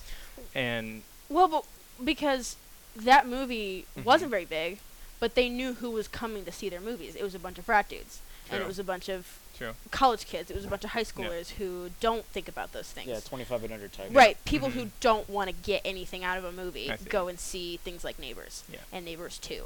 And so maybe they were genius in slipping that in True. there because they weren't expecting it, you know, and so they're just trying to say to this audience as well that may not be as invested in getting something out of the movie. Yeah. They're just going to Maybe they're laugh. gonna They're watch a just movie, going yeah. to think, oh, that's dumb, you know, I can relate, whatever. To show them too, look, this is fine. Do you know, think you they've don't. like given up on the older generations? Like, all right, we'll just Whatever. we'll scratch that. I We're just don't- gonna focus on the young. They'll be the future I soon. mean, Yeah. you're right, You're right, and because they're just like- everybody else is dying. they're and we're they're the gonna die. Let's focus on this core They group of individuals. Oh my god. Amazing. This may be an inappropriate question, but I'm gonna ask it. All right. Why are buckle up? Why are religious movies? Okay, wait a minute. Let me back up. Why are Christian movies? Okay. So I'm going with Judeo-Christian. So Right. Jesus. So like God's Not Dead. Right. Yeah. Shaq type of Why are they so cheesy? What's going on there? And that's my opinion, of course. That's my Yeah, opinion. yeah, I I mean, got and you. you're definitely not alone in that. Yeah. But you know what I mean? Like the story itself It's isn't kinda- cheesy, yeah. but the acting is usually right. atrocious, and I just want to know why. Like I heard the Shaq was good, Yeah. but they had real You're actors, right, you know. And you're so right. like, what is that happens that when they're trying to make a movie, they can't really make it? I'm gonna say it's because just of how controversial religion is in general. Mm-hmm. Where it's like maybe they're not like the top people want to just hop on board with that like project. Like, well, it can either go like one of two ways. There's no like in between when it comes Yeah, to like movies like yeah. that. So just kind of like, I guess, better be safe than sorry sort of thing. It's like, Mhm. well, we just won't, like, maybe the best writers don't hop on board. It's like, well, in the past this hasn't been like the best thing for people, so we don't want to be like associated with that Yeah. or like their views. Like they're like, oh well, this person's in this movie, so they believe in this, this, this, and this. And I think that's kind of the dangerous part where we talked about earlier how we associate, like, sometimes we'll see characters and like associate that with the actual actor. Mm-hmm. And like, well, because you acted in this role, this is how you feel about this topic. And it's like, well, no, they were just acting, and that's part of Right. it. Yeah. And I think maybe that's why not necessarily like all the, a lot of like top actors hop on board with projects like that too, just because of Mhm. how controversial it is. See, I feel like for me, when it comes to those types of projects, religion comes first and foremost before good storytelling, before True. good cinematography, before good Yeah. directing, Yep. everything. And so that kind of affects it a little bit. And then more so, when it comes to Christian movies, my mom is a diehard Catholic, so she's put me through quite a few. So you say she's put you through quite a Yeah, few. she's put me through quite a few. I'm not gonna say she made me watch. She forced me to watch. She's psyched. yeah. You will sit down and watch this. Yeah, but anyways, so I feel like when it comes to you know Christian movies, they focus on the religion aspect of it first and foremost before trying to tell a good story. Mm. True. It's like, okay, so like, you know, instead of taking a good story and saying, okay, like you know we can, you know, kind of implant, you know, put a religious angle on it. It's like, Mhm. okay, let's take a story and make it religious, like right off the bat, you know. Mhm. And an example that comes to mind of a good Christian movie is Hacksaw Ridge. I mean, it's a war movie, Yeah. but it's also a Christian movie Mhm. at the same time. But Mhm. it's kind of, but you know, it focuses on everything else first, good storytelling, or you know, whatever else. Because first of all, it's based on a true story. It's an amazing story to begin with. Yeah. So, you know, it's about, you know, like the power of not just, you know, Christianity, but of like your own beliefs in general, Yeah. and, you know, and to not let them go. And also the dialogue too tends to suck in those movies. True. Because Yeah. they kind of forget that, okay, we're making a movie, so we don't have to explain everything out loud. You know, we don't have to explain, you Mhm. know, oh, Jesus loves you, so you don't have to worry about this time or whatever. Like, you know, like you have a camera, you can use that to kind of you know, give like an abstract idea of Mhm. what it is you're trying to say Mhm. about Jesus, about God, or you know, whatever else. So I feel like the writing for those movies is kind of where they tend to fall. Mm. You know, Yeah.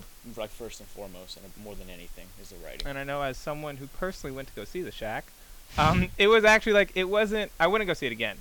It was a good movie, but I wouldn't go see it Yeah. again. Right, It's so just how- like, So you're like me with nocturnal animals. and it was like, there were definitely like parts that were like, oh, okay, this is a good message. I like this. But then it's like you're brought out of that moment like with bad acting and like bad writing, as we mentioned before, and it's more so like nuggets of like good information and like good like ideas and thoughts to think about, but like inside of a really bad like just like cake, and you have to like kind of like peel through it, and it's a lot of work.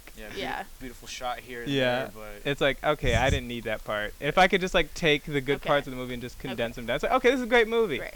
But I think it's just like, because as you mentioned before, they like repeat a lot, like we got Carney already know. And I think the worst part of a movie is when the director tells the audience something that they know, because you feel like, well, I know that. I'm not an idiot. Yeah, it's like when you assume we're an idiot. Yeah. It's like, well, I know that. I don't understand why this is happening. I think that's what really turned me off in the movie. Yeah, and you know who they're making that movie for. Yeah. They're making it for people who want to hear that again. True. They're not making it for people who haven't heard that yet, or for people who don't believe that. So I'm just not their demographic. Right. Yeah. So maybe that's why, you know, a lot of people think that, myself included, that they're just not good movies because they're not making it for people who are not going in there already knowing what it's going to be about. They're making it for people who are interested in hearing that again. They're interested in, you know, having a hero who is like them in their situation, and that's a very particular situation to be in. Because it's kind of weird when I go to see a religious movie and like they bring up religion. I'm kind of like, all right, I'm like, all right, can we? Yeah, I was like, can we please like get on with things? Can we? Like they'll like talk about Bible and all this, like and God. Like they're definitely more focused on the religion. Making a good movie for Christians versus a good movie for in everyone general. about religion. Yeah. I agree. Do they get? I know that there is Passion of the Christ of Christ, and I don't remember if that won anything. I was way too young to even be conscious of that.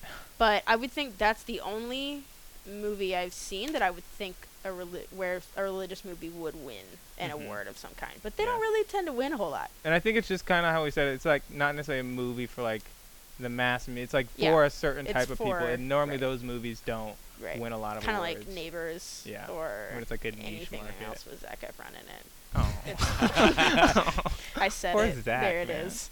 Sorry, Zach. What is the big deal with superhero movies? Why do people care so much when every single last one of them is the exact same, including Deadpool? There it is. Alright, so I'll let you get started on Deadpool because I heard you loved it, absolutely. Oh my god, no. I hate Deadpool. That was like the worst. He knows. And I think it had to do with kind of like every time something stupid would happen to my mom trained me to hate that type of humor. Yeah. So it's like I see it, I'm just like, okay, alright, this is just stupid. I don't find this funny. Yeah. It's like, that's gross. I will say that is gross. I want to leave now. Yeah. But it wasn't the best. I didn't like it. Why not? I don't know. I don't think it was a good. Did you think it was funny? Not really. Okay, No. I thought so some that's parts probably were where funny. it fell for you then, because because it was a comedy. Okay, why and wasn't it funny? Because I have my theory. Oh, can I hear your theory? Yes, you can. It is. Because it was so... I understand why people think it's funny. Because superheroes are not like that. Okay. Superheroes are not abrasive. They don't cuss. They don't kill people. They're not tunnel visioned. They're trying to save everybody, not one person. Yeah. And so it was funny because Deadpool It's was like the very whatever. I'm gonna tell you you're an idiot, and that's gonna be that. And people are like, "Oh, that's funny because it's not normal." And people laugh at what's not normal because because it's out of the ordinary. So of course it's like, "Oh, that's funny," like. But it was just so obvious that that's why he was appealing, because he would say MF, MF, MF, FF, like the S bombs were everywhere. And it's distasteful. Yeah, and it was like a nuclear F bomb, like it was too much. Like I felt the radiation leaving the theater, like I didn't go see it in theaters. Honestly, I didn't spend my money on it, but. But I do understand why people like it. I can see, because also like I was one of the ones who liked it. Actually. You did. Why did you like it? Uriel loved it. Let's hear Uriel. Okay. So like the first time I watched it, I loved it because like for the past 6 or so years, we've seen the same rinse and repeat formula for superhero movies. Yep. So it was something fresh. It was something new, right? You still see that though. See, it's the same formula, different person. yeah, like I can still kind of respect that they kind of decided to take a fresh angle with it. I mean, yeah, it's still, you know, typical origin story or whatever, but they kind of put a different spin on it, and it also makes fun of superhero movies, like, oh, she's about to do a superhero landing or whatever. Right. Yeah, and it did. It broke a lot of those walls, and and so, you know, it kind of made fun of superhero genre movie, so I can laugh at that and respect that, but upon trying to watch it a second time, that crass.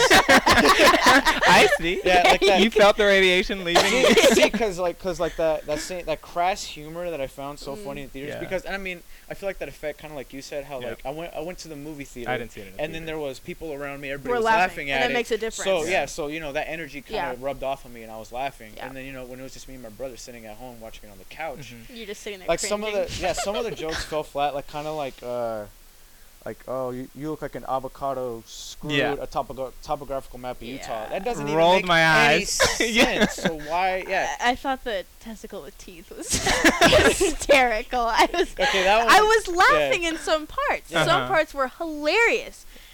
Some parts, less parts than most. You know, like some parts I was like, okay, you guys are just. I can tell that you guys did improv. Yeah. Like I can tell you guys just went through it over and over and over until you found something you liked that you could stop laughing at for 3 seconds enough to do it right. You know, like.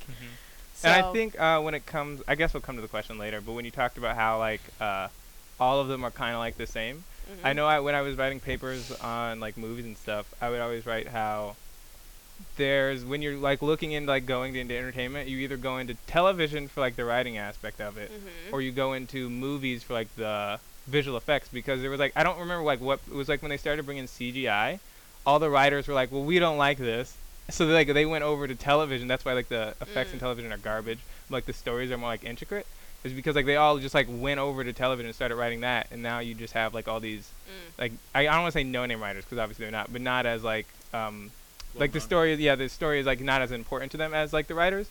So like that's why there's like this. Like I'm not surprised when I go see a movie that is like Transformers, and I'm like, all right, this like it's not the best like written, but like that was an explosion that I enjoyed. And I think it's more so just like I think about that when I think of like Deadpool, because like it was a fun movie, I guess. I didn't like personally like laugh out loud, but I can see why if you were like in a movie theater with a bunch of people, why it would be funny, and like I probably would have enjoyed the experience then. I was on an airplane, and I had headphones on, and I was like, this is the worst I've ever seen in my life. Every movie is traveling on an airplane. Yeah. Well, yeah, and it's just the social context. In psychology, there's this phenomenon known as group psychology, where when you're in a group full of people who are doing one thing, you're more likely to conform to what they're doing just because you think you should, you know, like I said, when you don't want to stand out, you don't want to be behind. And so, it's a psychological fact, I would say, that when you are in a movie theater, you're more likely to laugh at things that you would just kind of personally enjoy by yourself. You wouldn't really laugh. I did laugh out loud at some things, even when I was alone, like the testicle with teeth. I was like, I imagine you laughing, just like looking around the room, like, what is this? Because my mom is usually right there, and so when I laugh, she's usually right there. And I was like, oh, she's not there, but it's still funny. Like, you know, but Deadpool was. Yeah. Everyone was upset. Everyone was so ready. Yeah. For Deadpool to come out. I remember the T-shirts were out before the preview was out. You know, like everybody was waiting. I mean, honestly, the marketing for the movie was genius. Yeah, genius. Like, absolutely. Like if anything, you got to hand it to them. Like they knew how to market. Oh yeah. Oh yeah.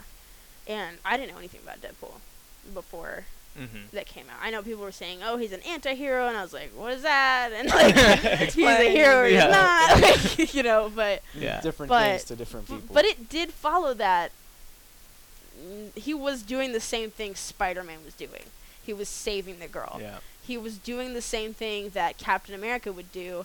He was putting himself in danger so that other people around him didn't have to suffer. Yeah. You know, and so he was a superhero. Yeah. He was just a nasty one. You're right. He was just anti-hero. But you know what? He was still hot. It was still Ryan Reynolds, and that's why we were okay with him looking so deformed. But why are superhero movies so important right now?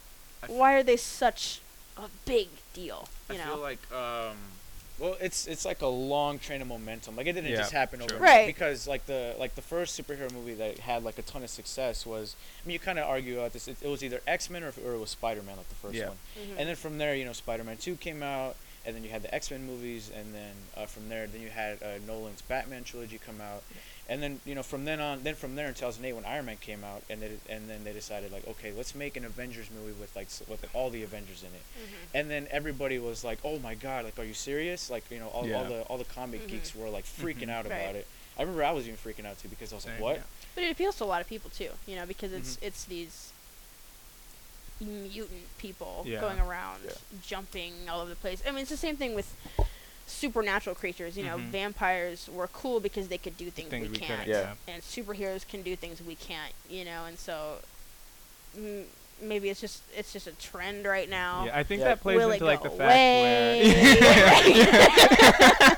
I think that goes into the fact like superheroes are like perfect for movies because as he said, there's like this huge history with it. So like you got a whole like a giant dynamic, and then you also kind of have like stories already written for you. You can just Right. pick, and then you also like have these things where you can have like these amazing visual things to look at, and that's kind of like what movies need is a story. And it's like, okay, one's already well written.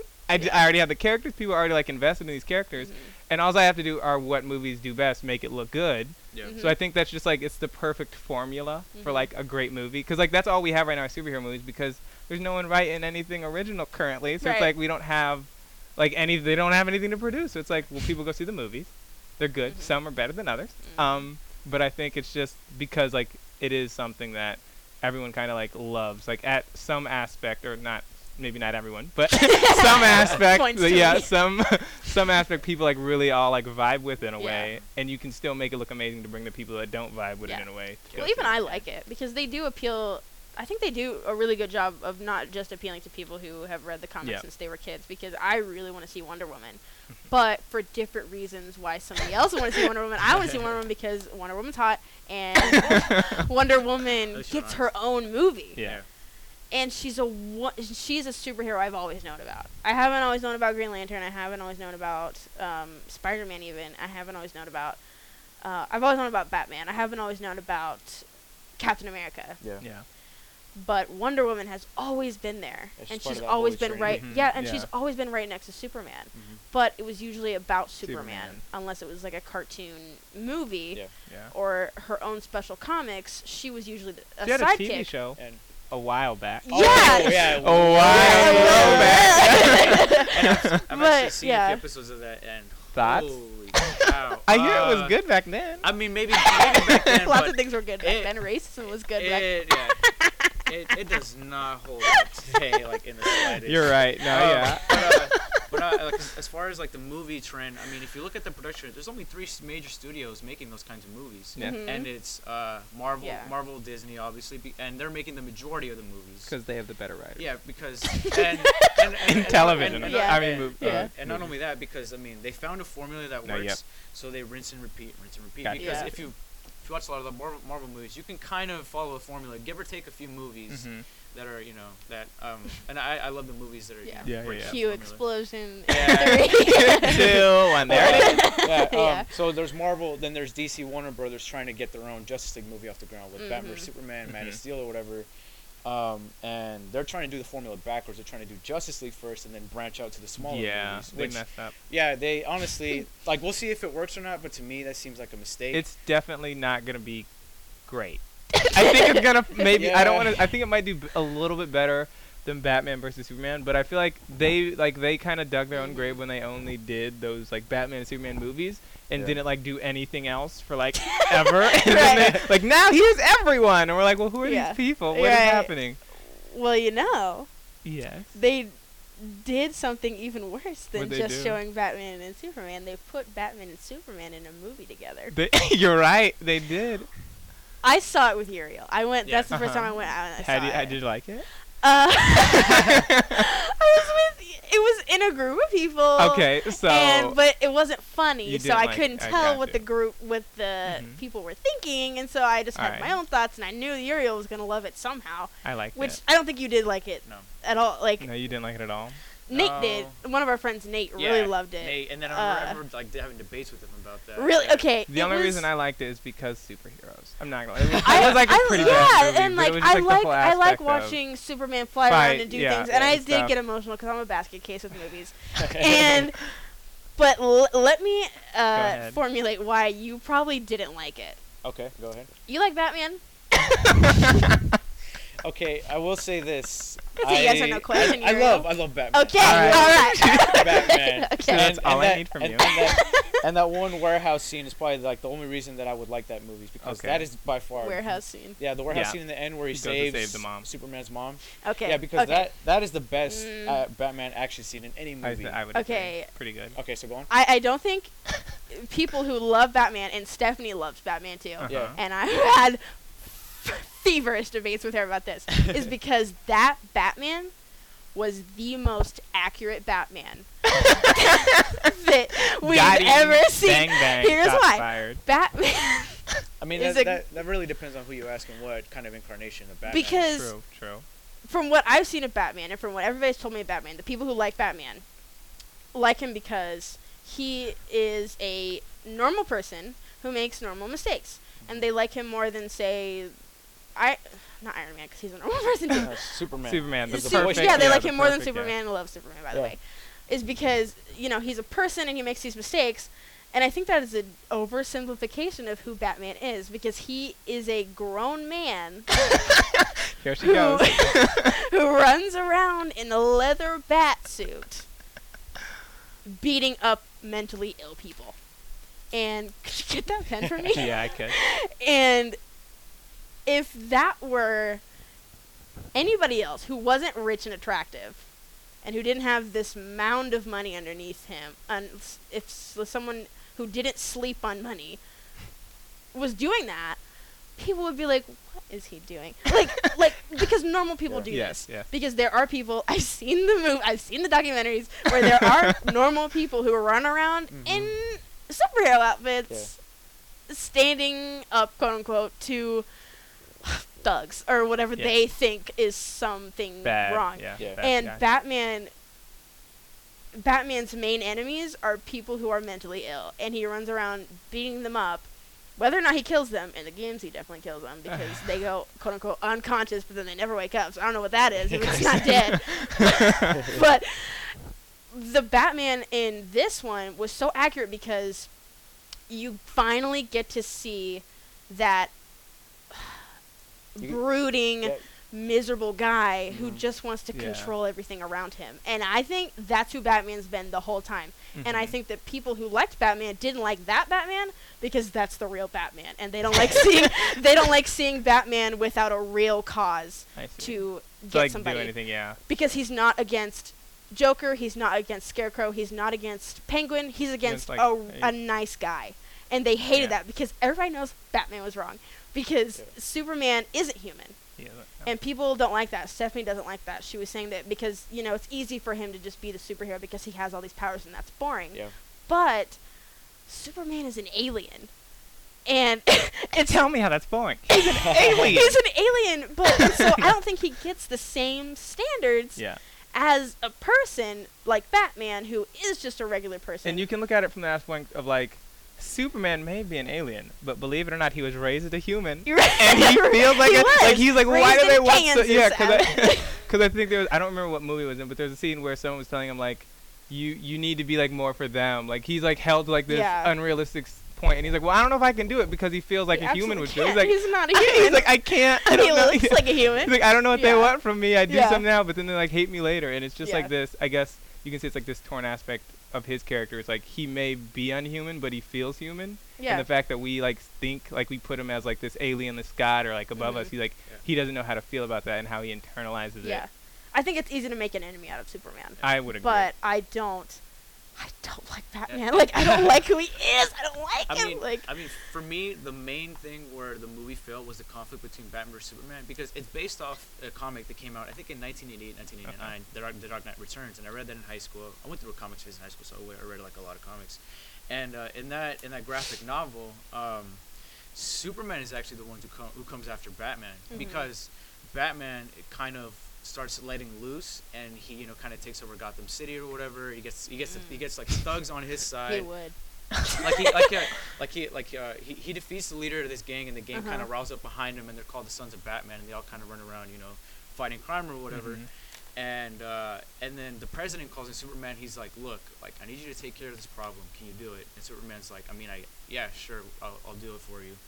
And Superman is the one who comes after Batman. So it's like, Superman is the one who had a problem with Batman and not the other way around. Because I mean, you know, like, yeah, I can kind of see how that could work. Like Batman, alien, you know, whatever. I can't trust him, whatever else. But they didn't develop Superman's side of it. So if they had developed Superman's side of it, I feel like, at least in that respect, it would have been better. But I mean, the movie had a lot of other problems. You're not wrong. I mean, just the dynamic between Batman and Superman. Batman wanted him gone, and he explicitly said, because there is a 1% chance he may be bad. But I think that's like Batman's thing is like he's a control very he freak. wants to be able to have a plan to deal with anyone, and I don't think he necessarily had one for Superman. He was like, oh man. And I was so upset that he almost won, and because that's like when one guy said to me, you know, when it was Iron Man versus Captain America, he was like, you know, Captain America could have killed him, but he held back. And I was like, why would you want that in a hero? Why would you want somebody who's going to even cross or come up to that line? Level, like, why would you want that? And for no other reason than because I don't want to do what you tell me. You know, like, we can talk about Captain America on a whole other segment, but no. It just seemed like Batman was himself in that movie, and everybody hated that movie, and that tells me that that's the real Batman. I know, like, a lot of people just didn't like it because it was Ben Affleck. I don't know. Well, yeah, he was also, but he looked, furious. but why? Because he looked like Batman. He had that big old jaw. He had that puffed out chest. Obviously, he's the worst Batman out of all the Batman. People, I think he is. They were like, I hate this movie. I read it, and it didn't even come out because I could see why people hated him because he was the one who portrayed the Batman and not Christian Bale's Batman, who was. You didn't really see Christian Bale's personality Batman. He was the Dark Knight. Yeah, you saw the Dark Knight. You saw him going after something, not what he says and what he tells himself. But you did see that in Ben Affleck's Batman, and Ben Affleck's Batman was never smiled, I don't think, throughout the entire movie. I think if they would have like made it so that, like, you know how there's like so many like Batman movies and there's like so many Superman movies. If they would have made it so that the characters are, because they've changed the characters so much, and I think that also like really made like we can't vibe with that character because of how often they've changed, and we really haven't had like a consistent thing to like be like attached to. And I think that's like well, why do I even care? Like, why these two? I just wanna. Can we get to the action again? Yeah. Like for me, like I do like I strongly dislike the movie. I can't say I hate it because of that warehouse scene, but I will say that that's probably my favorite Batman that's been on film. So, you know, like, I love that Batman, and I'm excited to see Ben Affleck's Batman. Yeah, I love that Batman, but I just do not love the movie at all. Okay. But to me, that's not my true Batman that I grew up with. My Batman is from the animated series that was in the 90s. Yeah. Because that's the Batman that that could still, you know, like, you know, beat you up, but, you know, he still cares about you because I remember one plot. I know it sounds funny, but like I remember one plot line where Mr. Freeze, his sole purpose is to find a cure for his wife who's dying. Right. Yeah. And so he goes out of a way and does whatever. And so, you know, and Batman can understand that. So, you know, like whenever he comes up to him, instead of, you know, running up to the fist first and foremost, he's like look, like, I have money. I can help you. Please, let me just help you. You don't have to do this. You don't have to, you know, kill all these people or whatever else. Like, you know, let me help you first. And you know, but Mr. Freeze is kind of already set in his ways or whatever. He's kind of already devolved in that, so that Batman has to resort to the fists. But he never crosses the line to kill him, and that's kind of where I was kind of iffy on Batman vs Superman. Yeah. He was intending to kill. Yeah. I mean, he clearly killed people like in that movie. Yes. But Batman's that's always been his rule is he doesn't kill people. Right. But within the context of the movie, he's old and gritty, and he's been through a lot. Like, you know, like you see the Robin suit tagged up with Joker's thing on it. So, you know, he's tired of it. And they didn't really explain that in the movie, but if you I mean, obviously it's a setup for another movie. Yeah, but if you know enough about the character, you can kind of see, okay, this is this kind of Batman. This isn't the typical kind of Batman. This is the extreme gritty Frank Miller type of Batman. But for people who see that, they're like, oh, okay, well, you know, like you said, you know, like that's the true real Batman. or or some people were reverse, were like, that's not my Batman, he doesn't kill people, or or whatever else. But it kind of just depends on which Batman you prefer from like the comics or anime series, which Batman you grew up with, I guess, is one thing. Yeah. And I didn't grow up with the comic Batman. I grew up with what people would tell me about Batman, which was that he would hit people in the head who needed to be in a mental institution. Truly amazing. And he also wore a leather batsuit. And so as time progressed, I was like, this guy's actually crazy. I mean, I'm not saying he's not crazy. He's clearly got issues. He's insane. Therapy I would say he's as insane as his enemies, honestly. Yeah. He's insane. He needs to be stopped. But no. And there's plenty of theories out there where he's actually just an insane asylum patient, and I've heard that. And these villains that he's fighting are just like aspects of his own personality or whatever. That would be fantastic. Honestly, I would people love would him be if furious. that were true. I'd be like, people would be up in arms.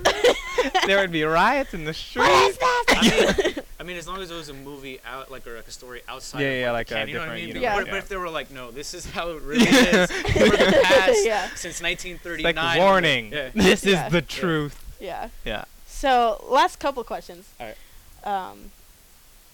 Jaren, you are a film studies major, right? That is true. A media studies is what you said. Mm-hmm. So what made you want to get into movies, and what is it like so far studying that?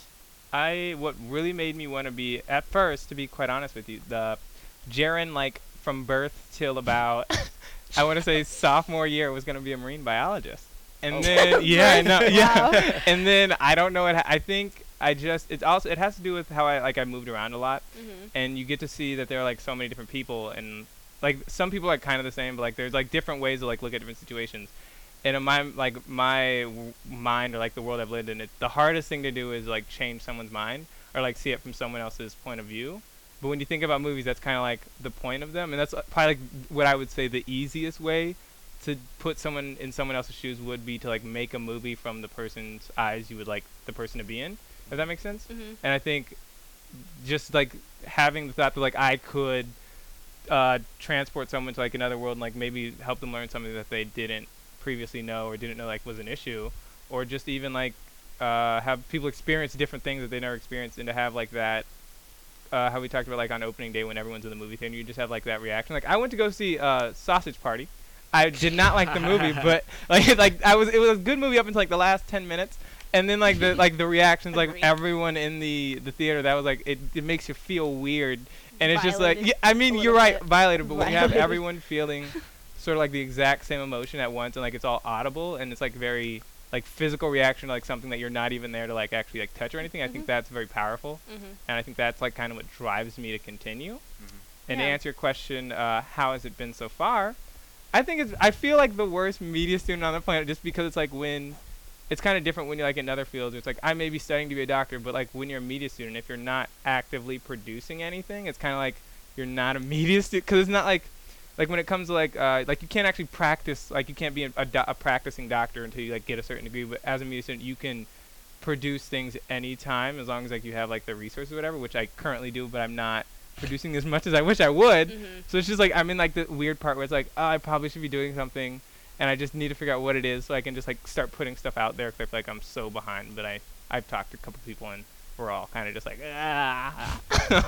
What kind of things do you think what kind of movies do you plan on making? I mean, I'm really big in, I know we talked about how like the trailers now like in the past they're like so vague and everything. I really am into like more so not making like mystery movies, I guess. I don't want to say mystery movies, but just something like I think about the new Star Wars movie that came out. Every time I go see it, like when me and my mom or whoever's in the car, we drive back from the movie, we always talk about like what we would do differently.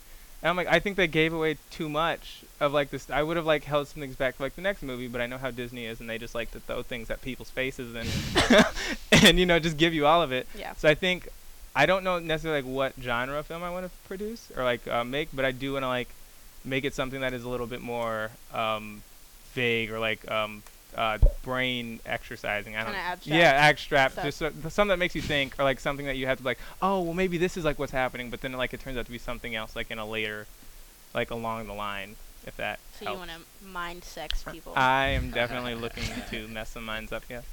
Brilliant. Wonderful. Uriel, what would you be interested? Would you be interested in making movies? And if so, what kind of movies would you make? Absolutely. Ever since I was a kid, it was always my dream to make movies. I mean, I have a bunch of ideas for different kinds of movies I like to make, and they're kind of all over the place. But I think for the most part, it'd be like thrillers and like action movies, because that's mainly what I grew up watching. But you know, like, but more with like a drama aspect. You know what I mean? Like I don't want to just focus on like the explosions, or I wouldn't just focus on the explosions or what have you. I would. Like I would mainly focus on on the storytelling aspect of it. So anything that's like a good story, like a good like true to life story, I'd probably want to make that too. So. Cool. Yeah, very cool. Well, any closing remarks, comments you guys want to get off your chest before we sign out? Let's all say our favorite movie. Favorite movie? Yeah. Of all time? I hate you. Of all time. I have a couple, but I know which one I want to say. Okay. So I'll go first. You go. Okay. My favorite movie would probably be Clue. Clue? Clue, the movie, like based off the board game sort of thing. Oh, okay. Yeah. I've never seen that. And Alright. it's a great movie. I'll I have to have watch. it. You go watch Okay. it. And the Okay. thing I like about it best, just to give you guys time to think, is the way they do it. They don't really tell you the ending, and it's kind of like multiple endings, sort of. And I just thought that was like a clever way of doing it, and I really enjoyed it. Okay. Yeah. Cool. So I got to give two answers for this. That's fine. Okay. That's fine. One is Steve Jobs, because Ashton everything Kutcher. about that movie, technically speaking, like it's amazing. Like the writing, directing, acting, cinematography, everything about that I love, and it gets better and better every time I watch it. And just like the title, it's a movie about Steve Jobs, and it takes place over 3 different time periods: 1984, 1988, and 1998, and it all takes place at product releases. So it's just kind of it always takes place backstage, and it's just kind of him interacting with these same different people and how his relationships change over time, how they grow, and how some of them actually crumble. And my favorite part about that movie is that each different time period is filmed with a different camera. So like 1984 is filmed with 8mm, 1988 is filmed with 16mm, and then 1998 is filmed in digital. So you get a feel of what time period we're in, because Don't know any of those Yeah. things. yeah, because it's just the size of like the film or whatever. Yeah. But 1984 is super grainy, so it feels like 1984, Yeah. And it kind of bouncing off that. Cloud Atlas is my other favorite movie because it's a movie about reincarnation, and it takes place over 6 different time periods from like the 1800s way up until like a way future post-apocalyptic. Isn't that a book? Yeah, it was a book, and it got turned into a movie, and it's basically about the power of love and how love overcomes. And in each different time period, it follows these 2 lovers, and not every single one has a happy ending, but like eventually, and some of them they do get their happy ending. So it's kind of a beautiful thing to see of how love maybe it doesn't always win out, but it wins out eventually. You know what I mean? Within the context of reincarnation. So Gotcha. that's another movie that I Very really cool. love. I'm tempted to just sign out without answering. No, come on, you got it. I will say the one movie that always comes to mind, I see all these movies in my life that I'm like, oh, that's my new favorite movie. I never remember them. Except I remember one movie whenever somebody asks that question, and it's Easy A. Because that movie just makes me laugh every time I see it. Emma Stone is so hilarious. And I was so obsessed with that movie that I would listen to the commentary while the movie was playing, so I got to hear what her relationship was like with the director. And I loved it. And I love how the director is, and I love their relationship. Yeah. And because they would kind of beat each other up a little bit, but they were still so great together. And it was about something so real. It was about how awful high school is, first of all, which I relate to every day of my life. But, yeah, I loved the acting, and the dialogue was spot on. Honestly, it was an educational movie because of how well articulated these teenagers were. And it's one of those movies that I thought, I want to be like that. I want to talk like that. I want that to be part of me, and so that's why I really enjoyed that. But Very good choice. yeah, cool. Well, cool. Thank you guys so much for joining me tonight. And thank you to my listeners for joining us. I'm Carson Lopez. This was Uriel and Jaren. And this is Coalition M signing out.